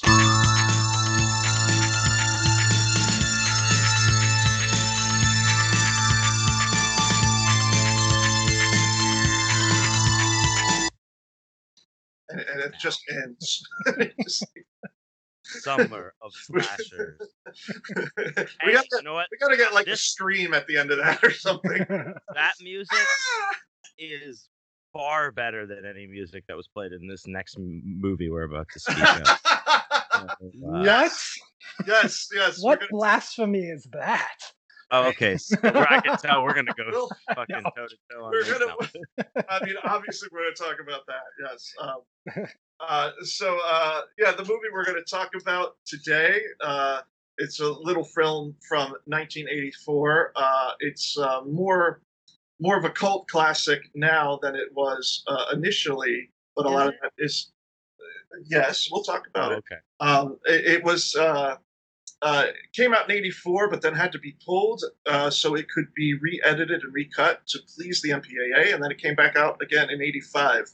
And this brings us to our slasher of the week, which is 1, 2, 3, 4. The Mutilator. Mutilator. Yeah. You were just saying it sounds like a death metal band. It should be a death metal band. It should be a meth band. Yeah, a band. Alicia, this is the kind of band you would listen to when you're doing meth. Doing meth, yeah. Okay. So I'll give a quick rundown of what the Mutilator is, and then we'll talk about our opinions of it. The Mutilator was a little film that came out in 1984, as I mentioned at the intro. This movie was written, directed, and produced by Buddy Cooper, and was co-directed by a man named John S. Douglas. It starred mostly unknown actors and actresses. They did put out a casting call, so it's not just friends of the guy who made it, because it is a smaller production. But Buddy Cooper, who made the movie, basically he managed to sell something and make a good chunk of money from it, something from within his family, got about $60,000. And in 80s money, that's like twice that much. And he had a choice. He's like, well, I could buy this vineyard that I've been looking at, or I could make a horror movie. And he wanted to make a horror movie. And he says this now. He's like, yeah, I probably should have made that. I probably should have bought that vineyard. But he loved horror movies. He wanted to make one. And so he did. And that's how we ended up with The Mutilator. The only people I can really name that star in this is Frances Raines, who plays Linda. And she went on to be in some other kind of low-rent grindhouse stuff, including Bad Girls Dormitory and Breeders, which is a fun movie. And also Matt Mittler, who plays the lead character Ed Jr., went on to be in Basket Case 2, Dead Time Stories, and was also in Breeders, Breeders being a 1986 cult film about rapist aliens. So that's always fun. Yes. Basically The Mutilator is about... the main story is about this guy, Ed Jr., and his friends just going out to his dad's cottage. That's really the simple plot of it, is they're going out there to like close it down for the quote unquote fall break. They're going on a fall break. And yes, we'll talk about that. We have to talk about that. We will. There's no discussion of this movie without it. Absolutely. Without that. Yeah. And so they're going on a fall break to go do that. And then someone is picking them off, starts picking them off one by one in ghastly ways. So, The Mutilator, we will go into breaking it down, chronologically. All breaking it down. Nice. We will fall break it down chronologically, but that's it, everyone. Right. That's the show. See That's you later. But real quick, let's just give a real quick yes or no on this. Scott Cole, you're our guest. Did you like the movie? I have a complicated relationship with this movie. Facebook status. So yeah, it's complicated. Honestly, it's a yes and no. There are things that I absolutely love about it, and things that I really don't like about it. But I keep coming back to it every few years. So, yeah. John Wayne. Well, I see what Scott is saying with there's a handful of no's and a handful of yeses, because there's some things about this movie where I was like, all right, that's cool, but I have to go with my famous Houston comedian Bill Hicks and say this is a piece of shit movie. I would not recommend that anybody watch this, nor would I watch it again. That's just how I felt. Both of the movies we've watched so far have been way better than this one, in my opinion. And I have many reasons why. Okay, so you liked Intruder and Edge of the Axe better? Yes. Yes. Okay. All right. Okay, fair enough, and we'll get into why. I will say that I agree with Scott in that it's a love-hate relationship that I have with the Mutilator. There are things about it that I think are very boring, and then there's things about it that I think are absolutely awesome. I definitely have watched it more than once. I splurged and got the Blu-ray just for this episode. I already had it. I already had it on DVD, but I splurged and got the Blu-ray for this episode because I found out that Arrow got a 35 millimeter print of it fully uncut from the Library of Congress before they did the Hour release.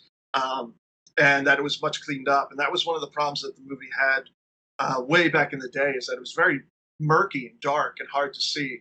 That's not fair. That's one of my hugest complaints. Oh, well, then maybe that's one of the issues is the one you watched, it was a little too hard to see. Because that was an issue a long time ago, like on the VHS. It's incredibly hard to see. I wonder. Yeah, they've cleaned it up. They cleaned it up a lot. Where did you watch it? One of my notes was like, is there a cleaned up version of this? I can't see shit. Like, I watched the Tubi. It's on Tubi for free. Oh, okay. So maybe that was why. Well, of course that was why, but. Well, I mean, maybe. I don't know. Because I never had any problems watching it, like even on DVD before I got the Blu-ray. It was still cleaned up. It was way back in the VHS days that it was very dark. That I remember. Wow. But anyway, I'm going to say that I love the Mutilator as long as I started at the 40-minute mark. That's like 40 minutes in, I love the Mutilator. But everything leading up to that, not as much. So anyway, I love the Mutilator enough to have bought it and own it, and will watch it more times in my life. But it's not the greatest slasher ever made, but not the worst. I definitely like it better than Edge of the Axe, which we covered last week. All right, so let's get into the movie here. Starts off with let's just start off with the beginning, and then we'll get to the soundtrack that John Wayne apparently loves so much. Movie starts off with a little kid, and he wants to surprise his dad for his dad's birthday or Father's Day. It's one of those. Birthday. Yeah, okay. And so he's like, I'm gonna clean Dad's guns. His dad is a hunter and has a bunch of guns. Yeah, so he's like a 7-year-old boy cleaning all the guns in the house. What a great idea. Yeah. Well, I mean, a little word of advice for Ed Jr. is don't clean loaded guns. Make sure they're not loaded. But he doesn't do that. And he the gun goes off and kills his mother, who is working in the kitchen on something. And it's a decent kill for the opening of a horror film. It's really quick. You get the first kill right away. It doesn't look so accidental, but you know. It's accidental though. He doesn't. Yeah, it is. But what I love about this opening is, well, for one thing, it kind of, in a weird way, it's like a sister opening to Pieces, where you got the kid like putting the puzzle together, and then the parent shows up. It's like, what the fuck? But what I love is that when the dad walks in and realizes what happened, because he shows up immediately, he immediately like holds a grudge for like, or he immediately goes for the kid. He's like immediately like, well, you must have done it. Like, it's no like the kid isn't like nothing. He looks at the kid and goes, you fucking did this. You killed Mom. You know, which I think is really really funny. All nonverbal communication, by the way. Yeah. It's really funny because he just immediately goes for the kid. He's not like, what happened? He just goes to the kid. He's like, you little fuck. And then the thing I really love is that he takes the body over to the sofa and he's like, well, time for a drink. He takes the sign off of the gun like fucking showcase or whatever it is, and that says like happy birthday, these are all clean by me, but whatever the fuck, and like he takes it off and puts it on the dead mom, on her chest, and then pours a shot for himself and a drink for her, and like just is like pouring it down her dead throat, like some kind of like the Joker is doing this. Like what's happening? Like it's just like waiting for Any Which Way But Loose to start playing in the background. Like that's the creepy thing is he. It's funny that he sits down for a drink, but then he pours her a drink as well. Yeah.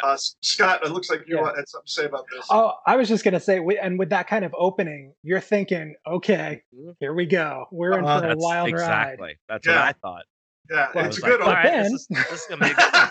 Like, it's going to be cool. Yeah. But then we're going on a fall break. But then we're going on a fall break, yeah. And so it leaps about 8 to 10 years in the future.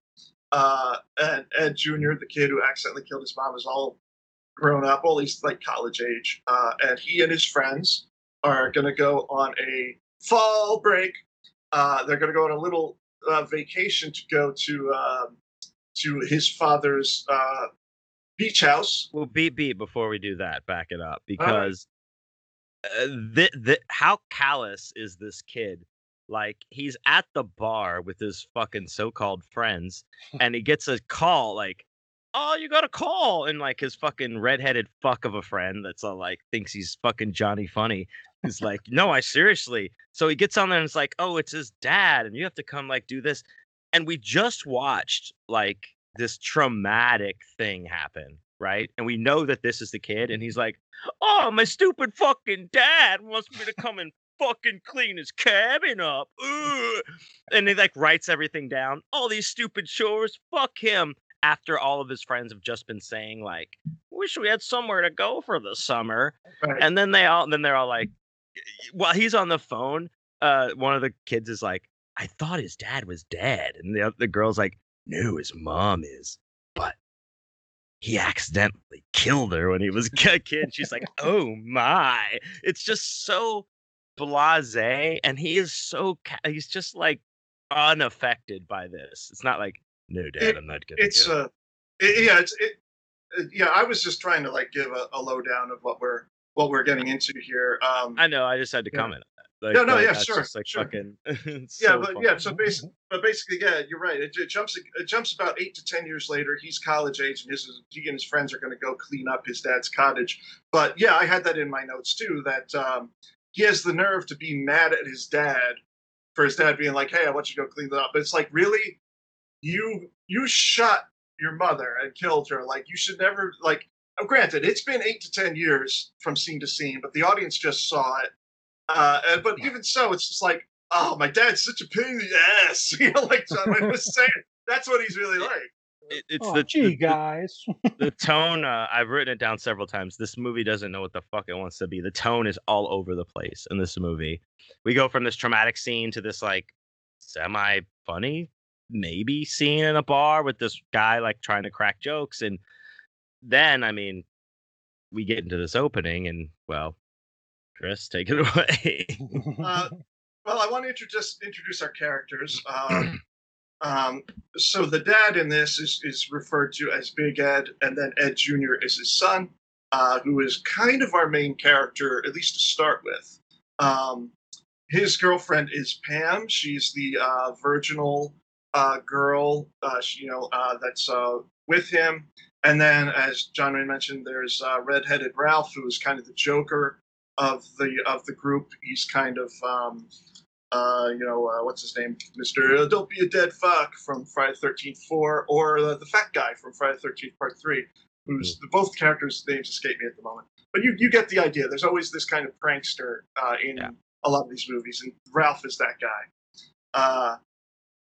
Then there's Linda and Mike. Mike is kind of like the tall, strapping blonde guy, and Linda is the hot, more promiscuous girl of the group. And yeah, so that's pretty much our gang. Oh, I'm sorry, and Sue is Ralph's girlfriend. So somehow Ralph, being the practical Joker, actually has an attractive girlfriend in this movie somehow. Oh God! And she puts out too. She's the one that puts out. But well, sorry. Go ahead. Don't give away this amazing plot. Joe. Sorry. So I just that's our cast. That's our main cast. Yeah, Johnny so, Handsome, dude. I was calling that dude. Yeah. The blonde guy. I was like, Johnny Handsome over here. Fucking. Yeah. So right after that scene where they're in the bar that John Wayne already described, they decide they're going to go do this thing, and that's when we finally got our opening credit sequence, and it's basically them in a convertible driving to this place, and the fucking opening theme song is what we really need to focus on because, real quick, before we get into it, most of these slasher movies will have some indication in the tone of the music or in the opening, like in the credits, that you're going to watch a horror movie. Mm-hmm. There'll be like this creepy synth music, or even if it's like a song, it'll be like, running from this nightmare from like Freddy Part 4. It'll be something that kind of. This starts off with this song called Fall Break that sounds like fucking Randy Newman. Like it's like we're going on a fall break. Fall break. Now, was that what this movie was originally called? Because that's the title that came up when I was watching it. Yes. And I was like, oh, fuck, I got the wrong one? What the hell? No. It's so funny. I almost thought, I should text him and let him know that. But I was like, nah, he'll figure it out. Yes, it was originally called Fall Break. And this is kind of funny. This is more of a behind-the-scenes thing. But initially, Buddy Cooper, when he made the movie, he wanted to call it Fall Break because it ties in with the whole 80s slasher theme at the time where everything was based around a holiday or something like that, where you had April Fool's Day, My Bloody Valentine, all of that. So he was like, I know, we'll do Fall Break. And when he got together with advertisers, like he had already done a poster and everything, and it shows the killer with his axe. But then the rest of the poster is just like people on a beach and people kissing and stuff. So it's not a very menacing poster. So he goes to the advertisers, like, here it is. And the advertiser's like, okay, so this is total shit. This is awful. We're like, first of all, no one has ever said fall break. No one has ever said that phrase in the history of the world. They're like, there's Labor Day weekend, there's Thanksgiving break. There's spring break, but there's no fucking fall break. No one knows what you're talking about. And also, it doesn't sound like a horror movie. So they, luckily, they went and went to the advertisers, changed it to The Mutilator, and gave the title that blood dripping, and also gave it the new poster, which is very iconic, which is a great poster of. And let me just break it. It is a great poster, and also features. You're probably going to say this, but I'm just going to interrupt and say it myself because I want to. Features, one of the greatest, if not the greatest, taglines in probably the history of cinema. Yeah. And it is. I thought you were going to say the history of slashers, but you went even one step beyond. No, it is so much better than that. One step beyond. And those of you, if you don't know what this is, if you don't know what we're talking about, the tagline for this movie: by sword, by pick, by axe, bye-bye. Yep. Love it. Yeah, it's fantastic. I absolutely love that too. Yeah, which is funny because not those tools aren't necessarily used in the movie too. No, that's such a great fucking tagline. That is like the iconic slasher movie tagline. But it's funny because you don't really get a sword. You get a battle axe, but like mostly it's these nautical tools. You get like a gig and a gaff and stuff like that. But we'll get into that. So the advertisers changed it because Fall Break was a terrible title, but they keep that title sequence in the movie just because that's like the original cut. But unlike they ended up reshooting like the opening credits and putting like those graphics that say The Mutilator on there, and you can watch that in the bonus features on the Blu-ray. But it's essentially the same thing that you're watching. So it's like I was watching the opening of Perfect Strangers for like 4.5 minutes, like standing tall on the way. Like they're just having a good time, drinking, driving, like partying. Well, it's kind of like Full House because they're actually driving on, like you actually see where they're driving on a bridge in like the opening of Full House. But yeah, the music really feels like that. It's like this Randy Newman like sitcom kind of sitcom. Yeah. Yeah. And if I could just like quote a lyric from the song Fall Break. Fall into my arms and I'll break into your heart. Aw. See? That is a Aw. lyric of the song. Yeah, Fall Break. Like, Beautiful. could you get? I want to go in there and hit someone in the head with a bat, like while they're writing this song. Like, it's like that's how I feel about that. Like, let's get the fuck out of here. Are you serious? Come on. Somebody got paid. You know Fall- you're going he to goes, end up covering Fall this into song. my arms, and You're I'll gonna bring cover it this. to your heart. All right, I've already covered it. Yeah, you're Everyone go to no. I was like, "Are you serious? Are you serious?" I had to like back it up. I was asking my dog, like, "Is that what it says?" And then I was like, "Put it on." No, that's what it says. It's writing it down and shit. Like, yeah. fall into my arms, and I'll break into your heart, dude. Yeah, when I first saw the Mutilator and that song came on, I was like kind of like you, where I was like, is this the right movie? Because like the opening credits, the opening credits in a horror movie having an upbeat song like that is really weird. It just feels, it throws you off completely, and it makes you question what you're about to see. So yeah, that's really one of the highlights of the movie for me now, though, because I think it's so stupid and so funny that when I watch it, after seeing it the first time, like I look forward to how ridiculous that is. Yeah. Yeah. I've been annoying my wife with that song for the last like 3 days. Yeah. You're welcome. I mean, either just walking around singing it or playing it from the movie. If anybody is listening to this and has not seen the movie, No one and has no interest in seeing the movie, the opening credits are on YouTube, so you can take in the wonder of the opening theme music. It's also on the Blu-ray that Arrow put out. Anytime you go back to any menu, the song starts over again. Of course. So it's like, okay, now I want to go see the behind the scenes. Now I want to see the TV spots, whatever. It's just like, we're going on a fall break every single time. Yeah, it's brutal. Yeah, no one goes on a fall break, dude. You're right. Yeah, it's pretty great. So our group of college kids, they go out to the beach, and this was filmed in North Carolina, and so they go out, to the beaches there. What is it? Atlantic Beach, I think I had in my notes. Atlantic Beach. Yeah, Atlantic Beach, North Carolina. So they go out there, and they make a quick stop at the store to pick up some beers, as you do. And I love that Ralph, being the wacky guy he is, he argues that it's discrimination with the convenience store clerk because they have a 10% discount for seniors. And the convenience store clerk is black, by the way, and he's arguing about being discriminated against. That's a good point. Which I found I was like, what? Is this on purpose? Like, what is this? Well, I mean, he's kind of like jokingly, but he's like, oh, I'm a law student. I can tell you that at 10% off discount, I should get that too. And like, mind you, this is like 60 cents that he's arguing over, because he wants to buy beer, and it's like, okay, he's like, what if I buy two? And then we both win. benefit. Hey, he could make 2.5 phone calls with that kind of pocket change. Yeah, in the 80s, that's true. Yeah. Oh man.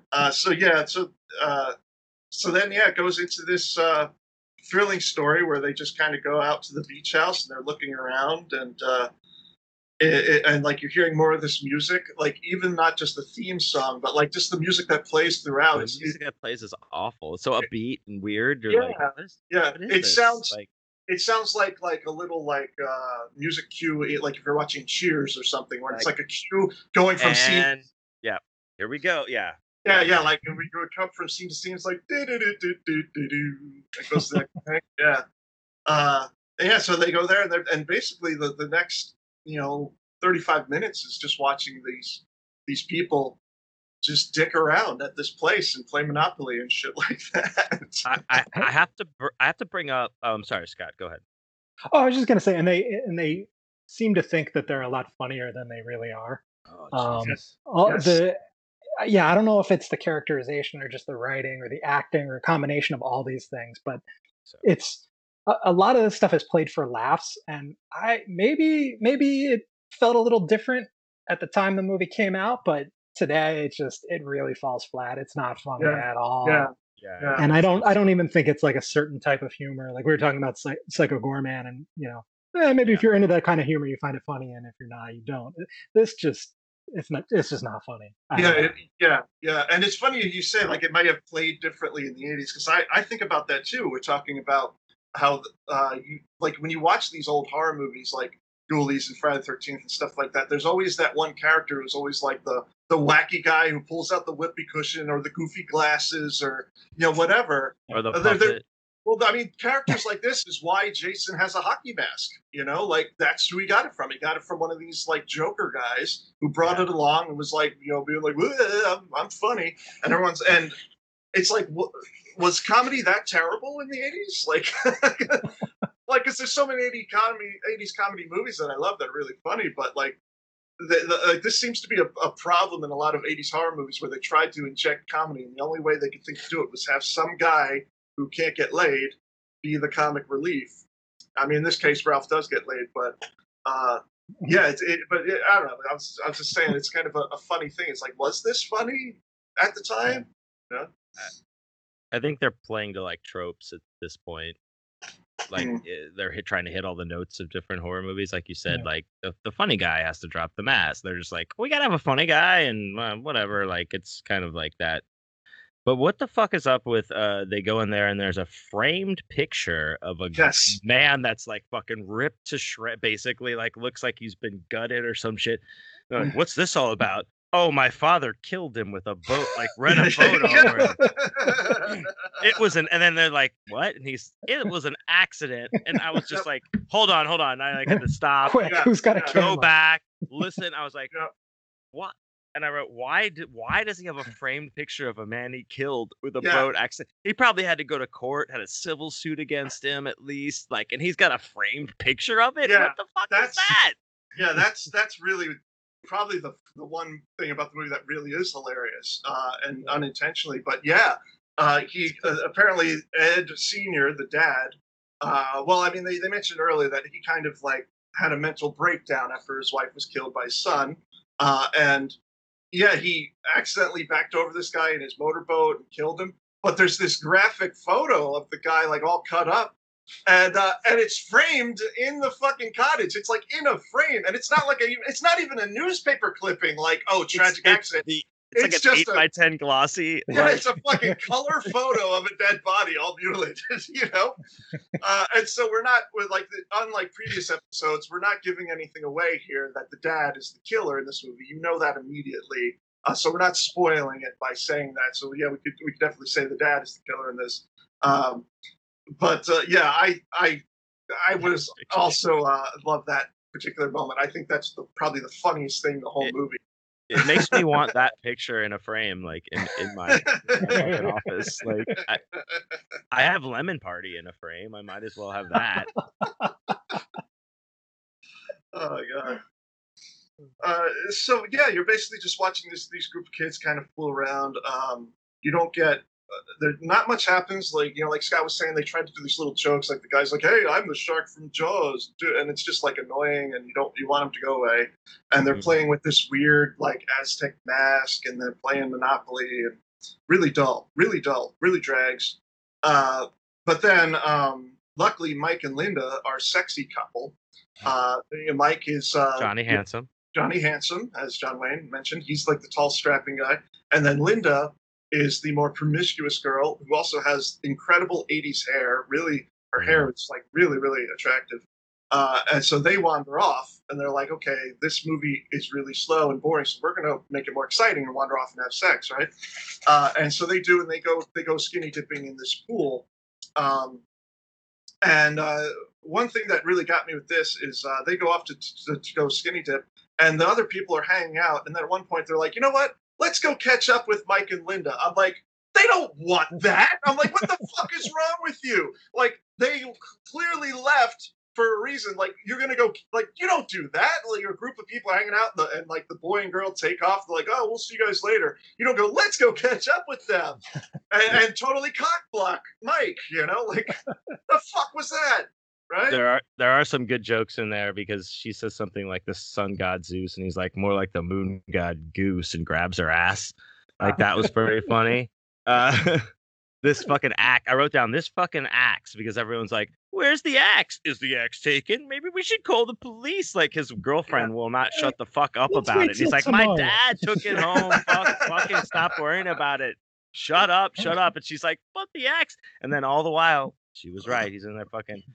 That fucking axe. Also, I want to say, like, he says, like, what does he say? Like, something about herpes, like, getting in the pool, like, well, make your herpes go away or something. And she was like, I didn't know that I had to worry about herpes. And he looks at her and just shrugs. And I was like, what the fuck? I wrote that down. I was like, herpes shrug? What the fuck? Well, yeah, it was about the chlorine. It was like something about the chlorine. Yeah, so, it'll help herpes. Yeah, oh, God, it was fucking awesome. Yeah, like, what a time. That is a funny line. Yeah, and like Scott said, they're like, oh, we'll call the cops tomorrow because that was a weird thing. They show up at the cabin and like the doors open, like someone was already in there, and they're like, what are you gonna do? Like they don't make a big deal out of it at all. And the only thing is missing is a battle axe that Ed Senior, because Ed Senior is a hunter and he's into all this shit, and he has these weird weapons. And the battle axe is missing, and and Ed Jr. is the one of all people be like, we'll call the cops tomorrow if it doesn't turn up, no big deal. Yeah. It's like his family's cabin. He probably took it home to polish it. It's like for the season. Like it's just like so fucking. It's not like the police are closed. Yeah. Yeah. Well, he does make excuses like we only have the beach patrol. We have to call the sheriff's department 2 counties over, and look at my dick. Let's go to sleep. Meanwhile, his girlfriend will not put out. Ed Jr.'s girlfriend. Yeah. Well, we're gonna talk about her for sure. Going back to Mike and Linda, they wander off. They go skinny dipping in the pool, and this is where we get our only glimpse of boobies in the movie. We get to see Linda topless, which is very nice. At least we get someone, and I'm glad it was Linda. But then we get to the first kill in the movie, where the killer is apparently in the pool already when they show up. And now I watched it's a feature-length behind-the-scenes feature on the Arrow Video where they talk about the whole movie. I watched this whole thing just for this show. I probably wouldn't have watched it otherwise.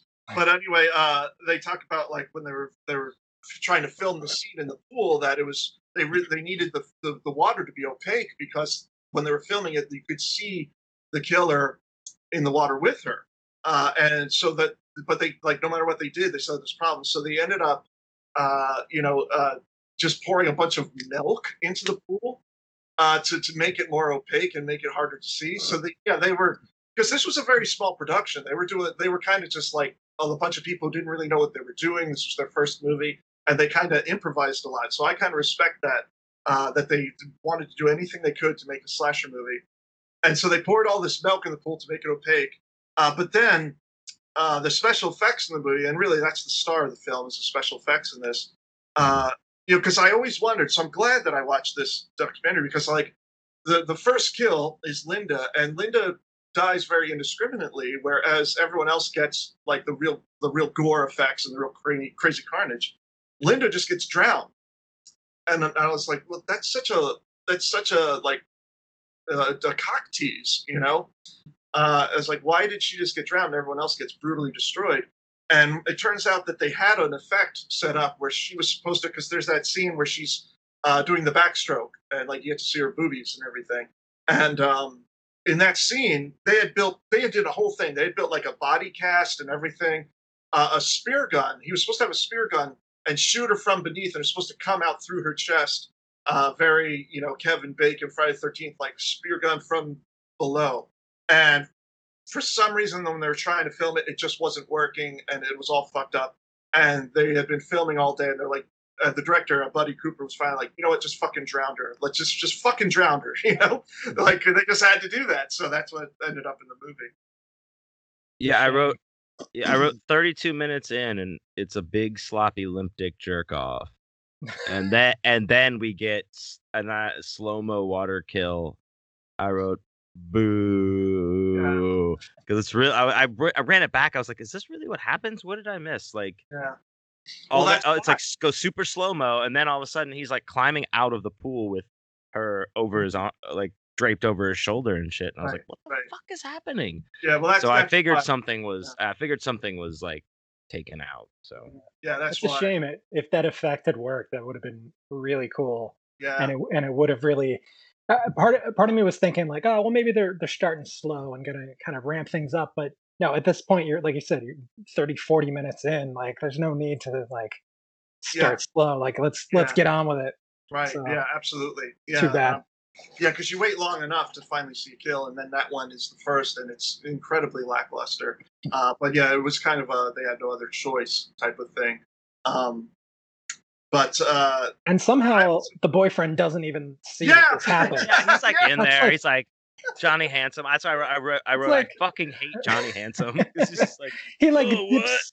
Yeah, he like dips under the water at just the moment that the hand comes up, and then the hand sinks her underwater just as he comes above, and it's like. Okay. But then, like John Wayne said, he carries her body out of the pool and walks away with it. And yes, it's absolutely preposterous that Mike, the boyfriend, doesn't see any of this. Yeah, it's really, really funny. But suddenly she's gone. Gone. But he gets out and narrates like a good chunk of what he's doing. He's like, where are my pants? Oh, there they are. Thank God for small favors. Puts them on. He's like, where is she? Is that you? What's happening? Oh, I guess I'll go over here. Like that. I'm like, shut the fuck up, dude. What? I hate you so much. That's some of the like unintentional humor that works better than I think the actual humor does. Absolutely.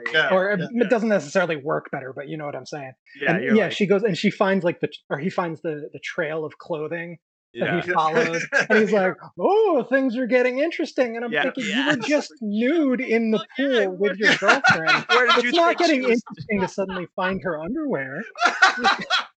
That's less interesting. It's like it was like NBA Jam. He's heating up, like fucking. All right, Jesus Christ, yeah, it was exactly like that. I was so ready for him to die. I was like, get this guy out of here, man. Oh my God. Yeah, that's so funny. Yeah, it's like, oh, this is getting interesting. It's like, yeah, you were just naked. What are you talking about? Yeah, it's great. So yeah, Linda gets off kind of easy compared to what happens to the rest of our friends. And so then we cut back to Ed Jr. and Pam and the others walking along the beach, and you get a little jump scare, and it's the helpful cop. It's just like out of nowhere, and he's like, "Be careful out on these beaches," and they're like, "Why?" Oh, well, you might get hit by lightning, which I think is like another... beach patrol. Beach patrol. That's another line that I think is unintentionally hilarious. By the way, there are no battle axes missing from this house. So. Right. Yeah. Yeah. We're gonna worry about that in the morning. Yeah. They don't really get into all that with him. They do a little bit where they're talking about like, oh yeah, something happened. He's like, oh, I saw someone walking around. You know. He said I've noted it. Anyway, and he moves like shuffles along the dialogue. It's just like... But he's like, watch out for that lightning. It's you know, it's like, thanks, Dad. You know, it's like, what the fuck? So it's about a good 40 minutes into an 80-minute movie before we get a real serious kill where we get that satisfying 80s gore kill. Mm-hmm. And once that kicks in, that's when I'm like, okay, I'm totally 100% on board with the Mutilator because the kills are fantastic. And Johnny Handsome gets it with the outboard motor. Like some people are like, oh yeah, it's a chainsaw. I'm like, no, that's an outboard motor, which is much more hilarious. Yeah, he does look like he's coming at first. He's like, oh, as it's first happening. Yeah. That was another scene where it was supposed to be even more brutal than it was. Like they had built this thing to like go over him that had like that was supposed to pop when it got hit with the motor, but it didn't pop. It just didn't, like the latex was too thick for them to cut through. So like it just ended up being all these slashes where you don't see the actual pop moment. But it's still very graphic. Yeah. He's getting hit in the chest and stomach with this outboard motor. And the killer, which is Ed, is just getting sprayed with gore, and it's like it almost like it's like a moment where someone like wakes you up. You're watching the movie, and just when you think like I can't take it anymore, this happens, and you're like, oh yeah, check this out, man, check this out. Yeah, like you're back when that happens. You're like, oh okay, so this is might just be worth it. And I would say, it sounds like John Wayne would say no, Scott would say yes, but I would say everything that happens after that. After this makes it work. That's the only thing that I would say, like, watch these parts, because like the very next kill we have like is good cop trying to be good or whatever. Yeah. Like that kill is amazing. I wrote like bored through head equals good. Like that's fucking like once it hits that point, that's all you need. Like Scott said, watch on YouTube the opening and the music part, and then just watch for 40 minutes on. Like that's it. Like just that's all you need. You could really like fast forward through like the first, about 30 minutes of the movie, and you wouldn't miss much except for the cornball antics of these kids. Although it does kind of make you want all of those kids to die. That's true. It does. Particularly it does Ralph. serve a purpose. Remember, did we get to the part where the redheaded guy, she's like, go lock the doors, and if you leave, I'll show you something, and he goes down, but it goes all super fast motion. We'll get there. You're the one who said you wanted to do it chronologically. I didn't know where we were. Okay, I'm sorry. I lost my place. That's all right. We're not going to be super strict on discussing the mutilator here, but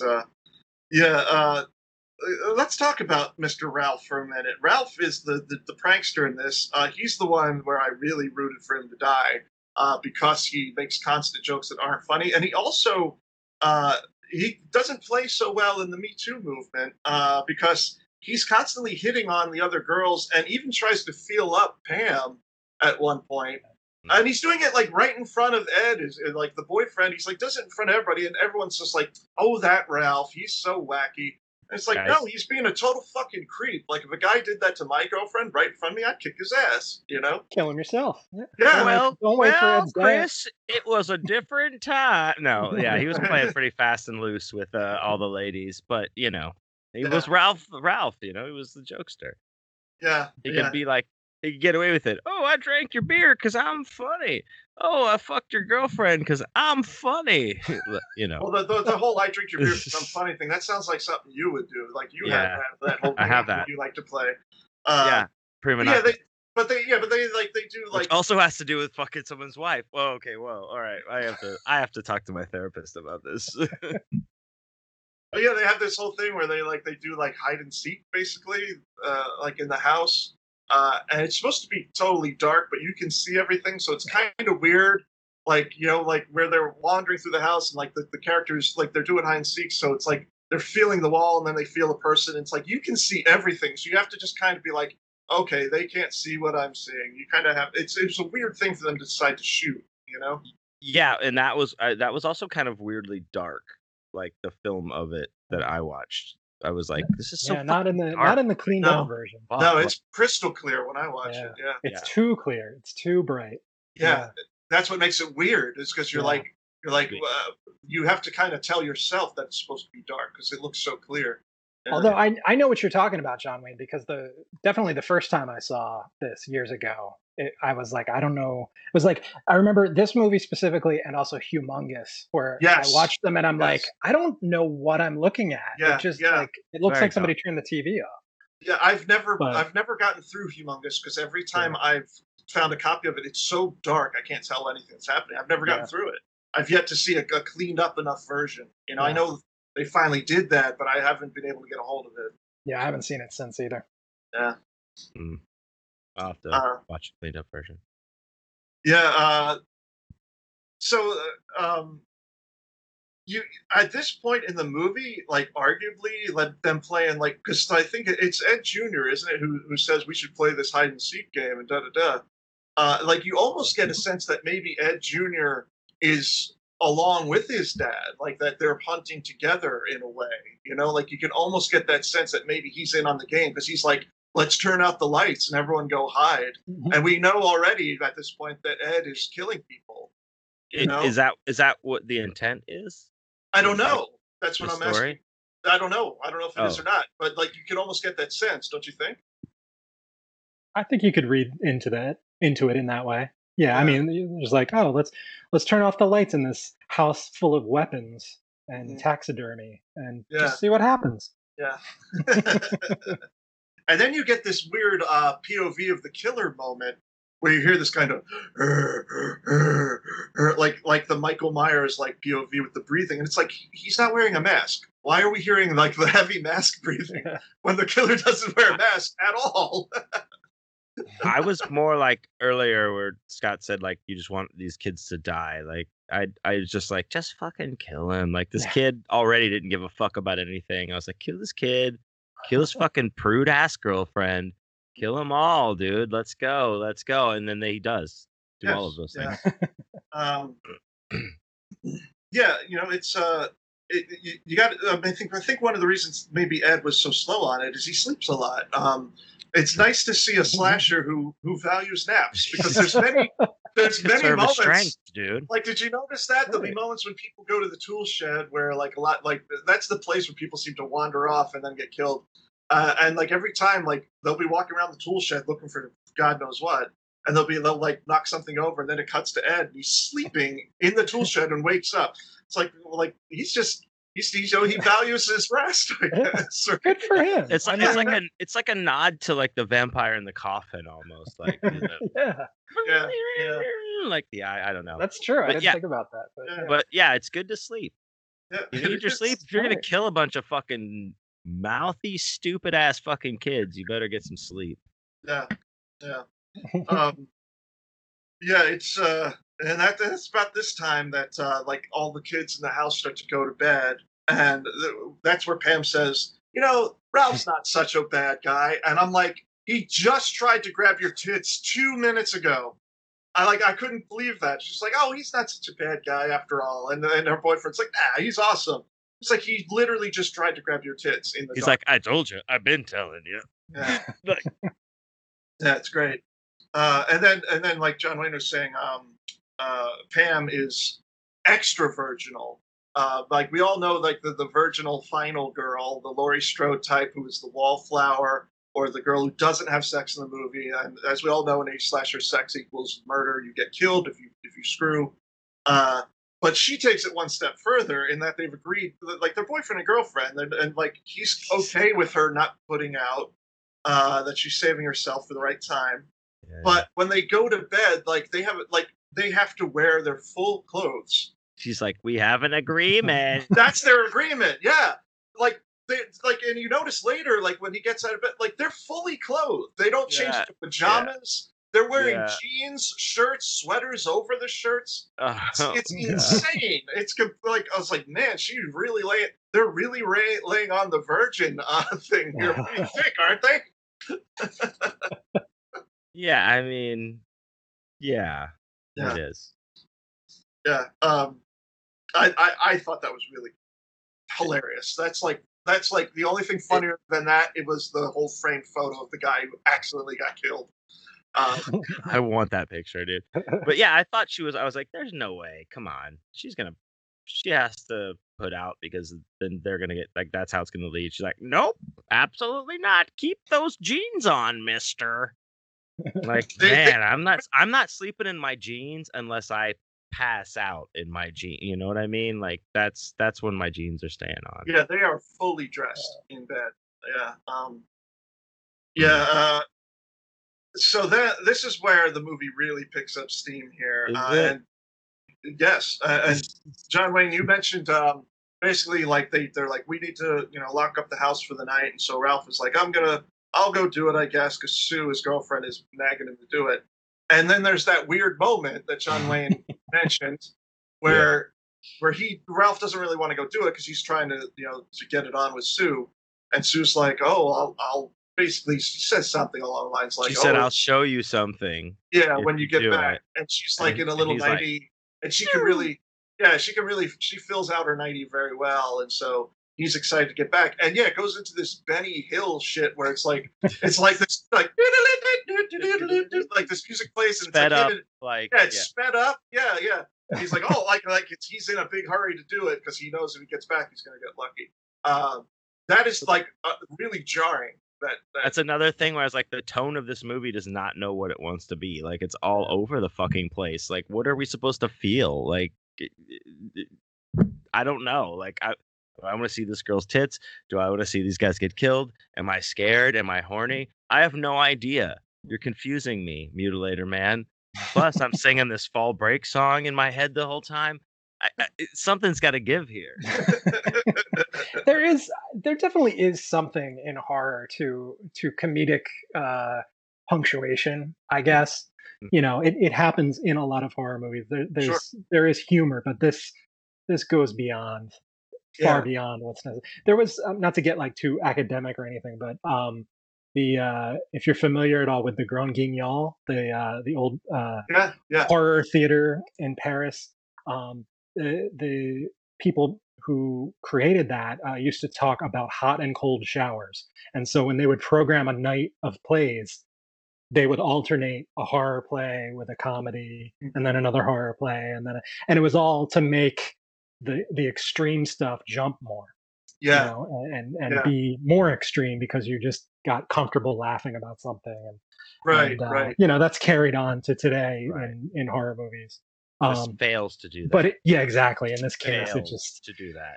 It doesn't work. Yeah, because you don't need the tone to be consistent throughout. But when they try to change tones, it's so fast and it's so extreme and it so doesn't work that's where it becomes a problem. Like I don't mind if like there's a scene where it's like I'm getting turned on because I'm seeing a sexy girl, and then all of a sudden she gets an axe in the face. Like, and then you're like, whoa, holy shit! But instead, what you get these weird herky jerky shifts. And it was funny in watching the documentary. I was waiting for them to talk about it, and they did. They talk about that moment where it's like the film speeds up, and it's like Ralph going out the door like, and some of the people are like, yeah, we didn't, when Buddy wanted to do this, we were like, it just doesn't seem like it would work.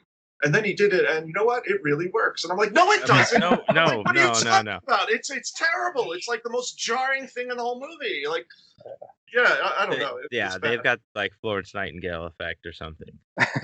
It's like, it's all over the place. And there is a way to like do that ebb and flow, that comedy and terror like thing, like Scott was saying, like back and forth. But this just does not. No. It takes a big swing, but man, it needs to go back to T-ball for a while. That's a good way to put it. Was I the only one who, like, Ed kind of recalls the killer in Slumber Party Massacre to me in a way, like his overall look. He's kind of like a guy with gray hair, and he doesn't have a jean jacket like the killer in Slumber Party Massacre, but he has like a blue jacket, and he's just a guy who's really into his power tools. You know, I can see that. Yeah, there's not the sexual overtone that we get with Slumber Party Massacre, because he, of course, has a drill, and it's very phallic, like everything, every angle that they set up, which is funny because that movie was written and directed by women, so it makes it even funnier, but or more surprising, I guess you should say. But Ed kind of gave me that feel, because you have this slasher who's just a guy wearing regular ass clothes. You know, he doesn't have a cool mask, or he's not back from the grave. He's just pissed. He's just Ed. Yeah, it's just Ed. Just big Ed. Yeah. And that should be, that's the name of his biography. It's just Ed. What's crazy about the Ed character to me, though, is that he apparently snapped after Ed Jr. killed his mother, understandably. Right. But this is 8 to 10 years later. Yeah. Ed Jr.'s comment, it's like, why did he suddenly decide now to kill Ed and all of his friends? Or because we had that scene where it's like, oh, there's this guy he killed, it's in a frame. Like, was he killing the whole time? I want to think he was killing the whole time. Yeah, was he a slasher this whole time, and then just decided to go after his son's friends at this particular moment? That's the only reason I can think why they put that picture in the movie, like where they had to be like, what's this picture? Like, I almost see them going back, we got to pick up that shot just to like play. Because if only there had been some warning signs. Yeah, they have to pull their idiot audience along to be like, hey, he was, he's a bad guy, he's a bad dude, like that's what I think. But maybe not. Maybe he did snap. But I mean, yeah, it's just funny because they never say one way or another. Like, you would think, like 8 to 10 years, he would be a prolific serial killer if he was doing it that long. I mean, they do make that one mention, but it's like, oh, it was an accident. But they do talk about how he loved to hunt. Like he has all these like. He hunted everything but man. Yeah, they say that. Yeah, they say that. Yeah, and he had all these weird weapons. So yeah. But let's get into the great stuff, because Sue's death is my absolute favorite part of the movie, and people are probably going to cancel me on Twitter for saying that, but it's so intense and it's so brutal. I wrote "pussy hook!" exclamation point times 5 is what I wrote. Yeah, to sum things up. Yeah. Sue is killed with what's known as a gaff hook. It's a very large hook that's used in fishing to get large fish, shark-sized fish by the mouth and hook them with. And yeah, the scene is really, really intense. Yeah, super intense. Yeah, you got to give it to this movie, even if you don't like the rest of it. That scene is, particularly for its time, it was very, very brutal. He throws Sue up on his table and he goes towards her crotch with a fucking gaff hook. And they said that in the documentary when they were talking about it that when it premiered, like some guy stood up in the audience was like, "He ain't gonna do it. He ain't gonna do it." And the guy who plays Ed was in the audience. He was like, "Fuck yeah, I'm gonna do it." Fuck, dude, damn. Yeah. And then he did it. Which is pretty awesome because and they don't cut away. Like you watch. Pretty brutal. It's pretty brutal. You watch this girl's crotch get torn up by a gaff hook, and it's brutal and it's well done too. It looks really good, even decades later. It looks really good. A lot of the gore in this movie is really good. The effects are... Yeah, the gore is great. Yeah. The kills, like the fucking like not trident, but like fucking the gig. The thing through the neck. Yeah, that's a gig. Yeah, whatever. Gig. Yeah. Yeah, a gig through the neck. Yeah, the gig. Yeah. It's a fucking gig. Yeah, put a gig through the neck. Yeah, also known as a sea pitchfork. And he'll see. Yeah, that's it. He'll trident. He put a trident through his mouth. No, those kills are great. All the kills get great. Like we said, after like 40 minutes in or whatever, once you hit that point, like you're getting great kills. Like you have to give the people that did these effects like major fucking props. Oh yeah, absolutely. The effects were done by Mark Shallstrom and Edmund Farrell, and yeah, the effects are really and everyone who made the movie says this too. Those are the stars of the film, and that's one of the things that hurt the movie. And we'll talk about that going forward when we get through the actual story of it. But here's the difference with those kills. They're super graphic, but on a previous episode, John Wayne, we talked about Intruder, and those kills are super graphic, super gory, but it's the tone of it is much different. It's the kills in Intruder are very as gory as they are. It's kind of a comical thing. They're funny because the movie is funny, whereas with the Mutilator, they feel much more mean-spirited. Yeah.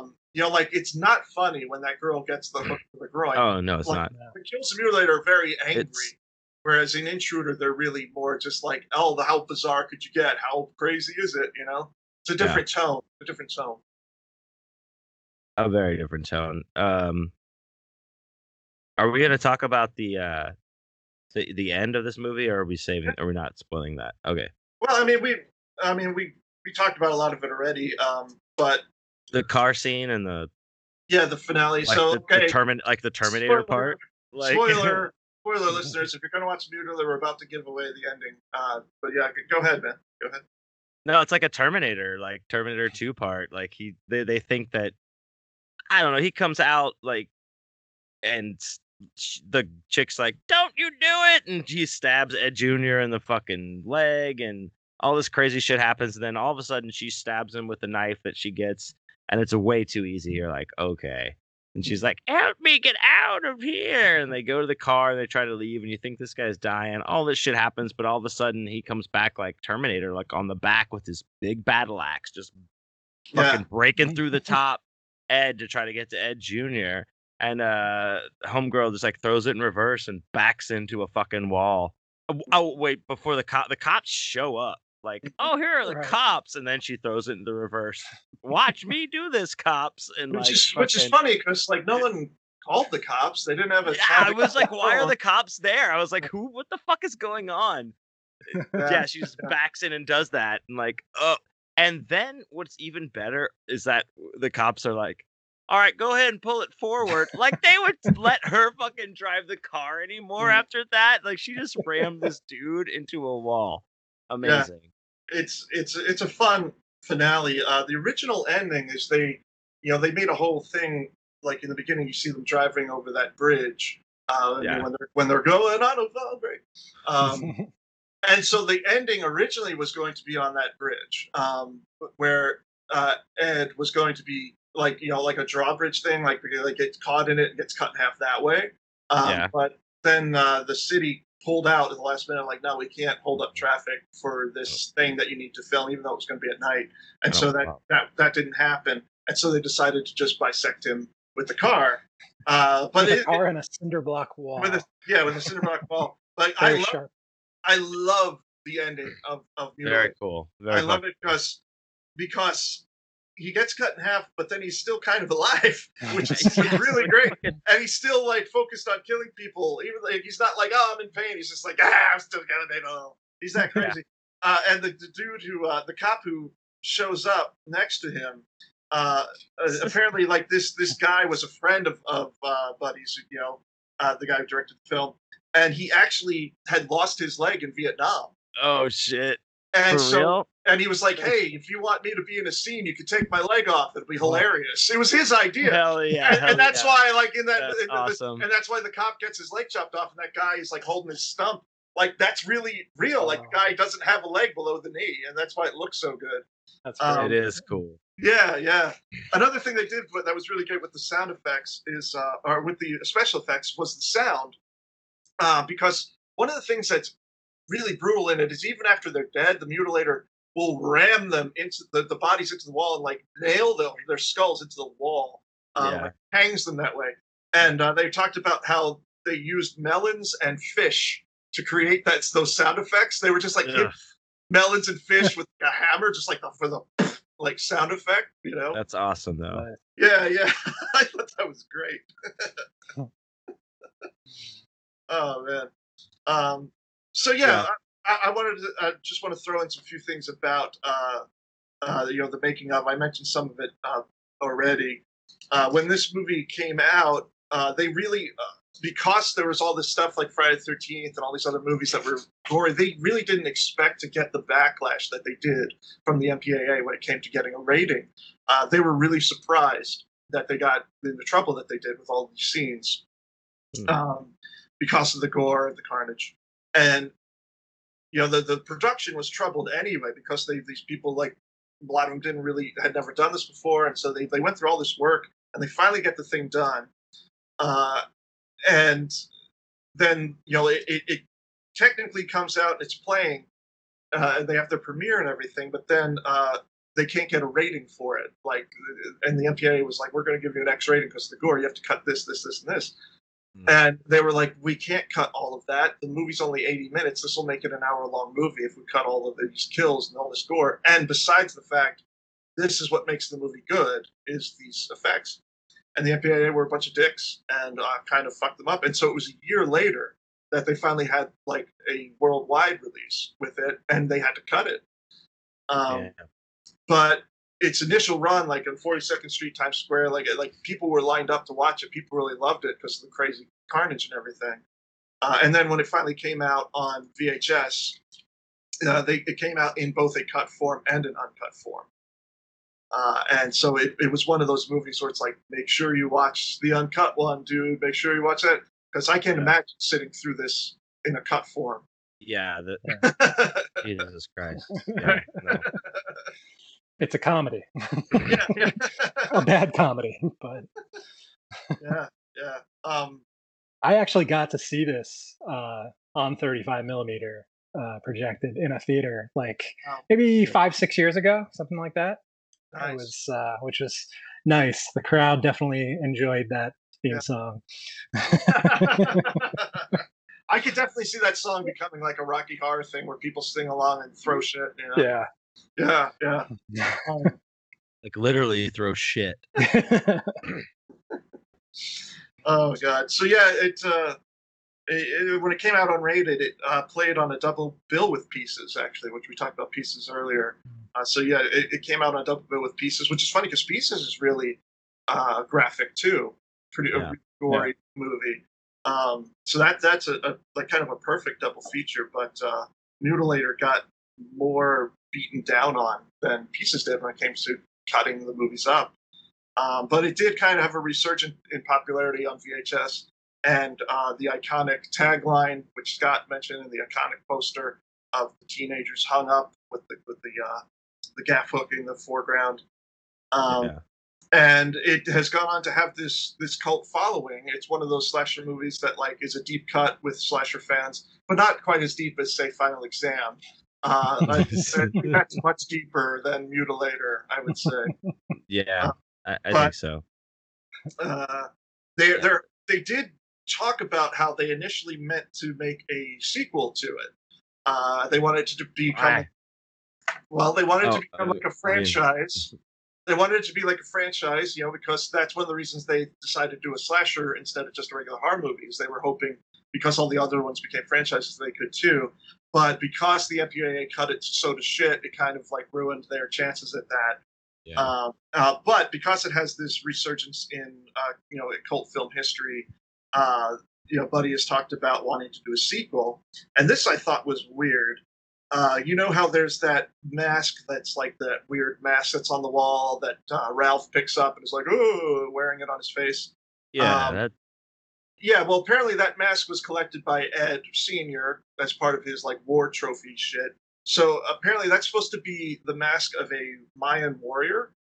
And Buddy Cooper was saying that like he thought it'd be cool. He thought it'd be cool to do a sequel where like this Mayan warrior is resurrected through the mask and comes and kills everyone. I'm like, that sounds terrible. Like, why don't you just make it that Ed Jr. was traumatized by this whole thing, and Ed Jr. becomes the next killer? Why don't you make it that dude in that picture, the photograph, that's all ripped to shreds, comes back out of the ocean and kills everyone? Because that would be cool too. But I mean, really, if they were going to do this, like, yeah, that made no sense. Like, those are more logical paths to take. Yeah, mask. Yeah, it makes no sense. Yeah, like bringing a Mayan warrior into it. I'm like, no one wants a Mayan warrior in a Mutilator sequel. We just want a guy. Do that as its own separate movie and have it be the same mask for Easter egg purposes. Sure. But, I don't see that as a Mutilator 2. No. If you're going to do Mutilator 2, either bring back Ed Beyond the Grave or have it be Ed Jr., who was so. Because that would be perfect. Because like the dad was traumatized by a horrible event, and became a killer. Why not the son too? He was traumatized by this whole thing that happened and seeing his dad kill all his friends. He becomes the next Mutilator. Yeah. Right? Maybe Big Ed, among all of his weaponry in the taxidermy room, has a sewing kit, and he just stitches himself back together before it's too late. I mean. See, we could be collecting like Nika Big Ed figures right now. If they would have fucking thought about that. Yeah. Hey, I mean, if they came out with fucking Billy from Silent Night, Deadly Night, we could get a Mutilator Big Ed action figure at some point. That's true. Yeah. True. Good. Absolutely. We could. Like if he came with all those accessories, if he came with the outboard motor and shit, that'd be fucking hilarious. Yeah. Well, I mean, that's all the notes that I have on Mutilator. Do you guys have any more notes or final thoughts? I mean, I think I really said everything that I had to say about it. Okay. Well, then let's give star ratings. If you're going to give it 1 to 5, 1 being the worst, 5 being the best, Scott, what would you give it? Oh boy. Like I said, I have a love-hate relationship with this thing. So I've watched it a number of times over the years, and sometimes I can't get past the supposed comedy. Other times I'm just in love with the special effects and the kills and the creativity of that stuff. So I guess I just got to go a solid. Are we out of 5? Mm-hmm. Okay, so I'll go a solid 3 out of 5. 3 out of 5. Fair. Yeah. John Wayne, you seem to dislike the movie much more than Scott and I. So what would you? No, not that much. But I would say that, like I said, if you want to watch like a smash cut of this movie on like a YouTube, like of the kills, or just watch the opening, think about Perfect Strangers, and then fast forward it to 40 minutes and watch it from there. It's great. But to watch like the whole thing again, I'm not gonna do that. Not in its completion, unless I get this 4K version where I can actually see what the fuck is going on. Which in that case I would. Which I guess in that case raise my star rating a half. So I will say 2.5 stars. Because I was gonna say 2, but I'm gonna give that half because I'm gonna say if I could see it all, I would probably give it another half. So there you go. Well, you did say that you liked the previous films that we watched for this better than this. That you liked Edge of the Axe more than The Mutilator, which to me is very surprising. This one just is like like it's the fact that the tone doesn't know what the fuck it's doing throughout, and they didn't clamp down on that and direct that a little bit. Like it's just like the scenes and the music and the fucking pacing and like everything gets all over the place, and you have to get through all of this stupid bullshit, and then you're like, oh, now we're killing people in really cool ways, and like but it's like figure it out before you get there. Like the other movies, like at least as corny or stupid as whatever we wanted to say, like it was better than this, I thought. My opinion. I'm stupid though. No, you're not saying you're stupid. I was just saying I found that a curious thing. Yeah. Okay, fair enough. Curious George. Could you be the man in the yellow hat to my Curious George? I think I already am. I thought that was our whole thing. Like that's the tattoo I got on my ass. Yeah, like that, or like I'm the brain to your pinky. Like one of those two. You know. That's right. The fall to your break. The fall to your break. Break into my heart, dude. Well, I definitely like this much better than Edge of the Axe. Even though I didn't hate Edge of the Axe, I don't find it nearly as entertaining as The Mutilator. Edge of the Axe doesn't have nearly as cool of kills. It doesn't have any real memorable things in it. Mutilator, if nothing else, has the gaff hook kill, which is super memorable, and the other kills are gory too and a lot of fun. And gore goes a long way with me, particularly when it's a shocking kill like the gaff hook kill, and particularly when it's done in the 1980s as opposed to now, where you have these insane movies like Serbian Film and Martyrs. I think they really pushed things with that particular gaff hook kill in the vagina. I mean, when a woman gets a hook in the Lulu in a film and it doesn't cut away, that's in some intense ballsy horror shit right there. So I would give, because I was kind of generous with Edge of the Axe because I did find it somewhat entertaining. I gave that 3 stars. I have to give Mutilator more than that. So I will give Mutilator 3.5 stars, closer to 4 stars actually, because I love. Out of 5? Yeah. Okay. Out of 5. I would at least give it 3.5 stars just because it was so ballsy in its kills and so intense. But I totally agree that it's the characters are very uninteresting. Like there's other, like Ralph is the Joker. The rest of them are just all very interchangeable. They're not very layered, or anything. So it's not like a movie like Killer Party, which has no gore, but the characters are so amusing and funny to me that I can kind of that carries it. Yeah. This does not have that. No, and Ed Jr. is so unaffected by the fact that he shot his mom and like all this crazy shit. He's like, "Hey, who cares? Let's fucking party. What? Let me see your pussy." If we go to, everybody has a past. I guess they just deal with it in different ways. I don't think that's necessarily true. Because the film jumps from that scene to the next, but I mean, it's been like 10 years, and they're not actively discussing the death of his mother. Like they talk about it behind his back. So, fair enough. Yeah. Fair enough. But I'll let it go. But yeah, I really like The Mutilator because even when it's terrible, it entertains me, but not because it's trying to, like, the scenes where it's trying to be funny, it's totally not, and it's terrible and unbearable. I agree with you guys on that. But the Fall Break song makes me laugh every time I hear it.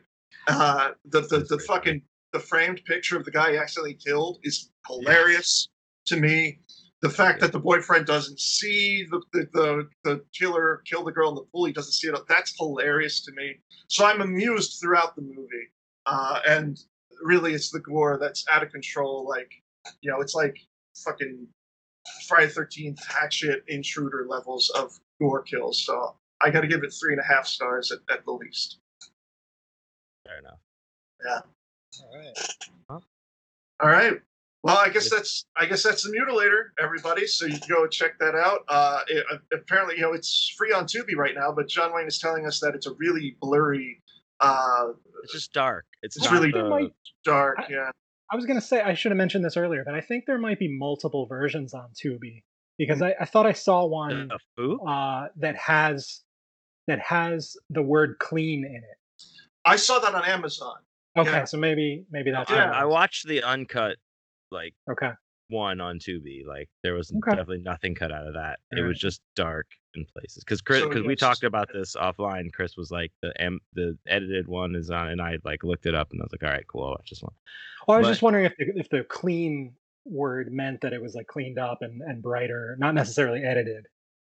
Yeah, maybe. Because that's what I thought. I thought clean meant that it was the censored version. Yeah, I thought they censored it.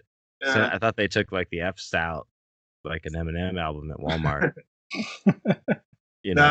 Who knows? I mean, we're all just gonna have to watch it a couple more times. All right, well, I'm gonna watch it again then, I guess. So it's funny you say it because I don't think there's really any language in the movie, really. Not that I can remember. And you don't get the skinny dipping scene, but you don't get any sex scenes. You get to see a little boobage, but I mean, it's really not all that much. You do get a giant hook in the pussy, though. Yeah, that's a thing. It's like they got cracked down on because the kills and the gore was so brutal. There's no language. There's no hardcore sex. The MPA was just like, holy shit, you put a gaff hook through a woman's vagina and showed it. It's not even just suggested. It's not even like you see it's about to happen, they cut away. No, they show it. It's like an Ed Lee novel. Yeah. She is still clothed at least. Yeah, she's clothed and alive through the entire fucking time. If she is, that's true.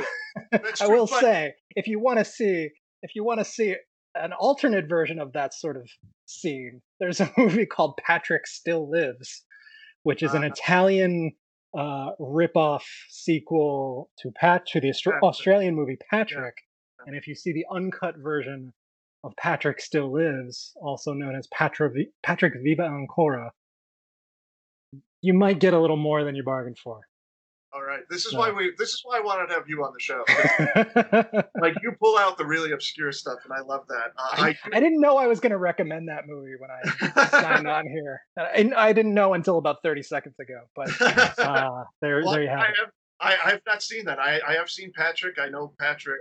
Not the greatest movie, but a lot of people really like it. I thought it was kind of slow, but it has a great Goblin score.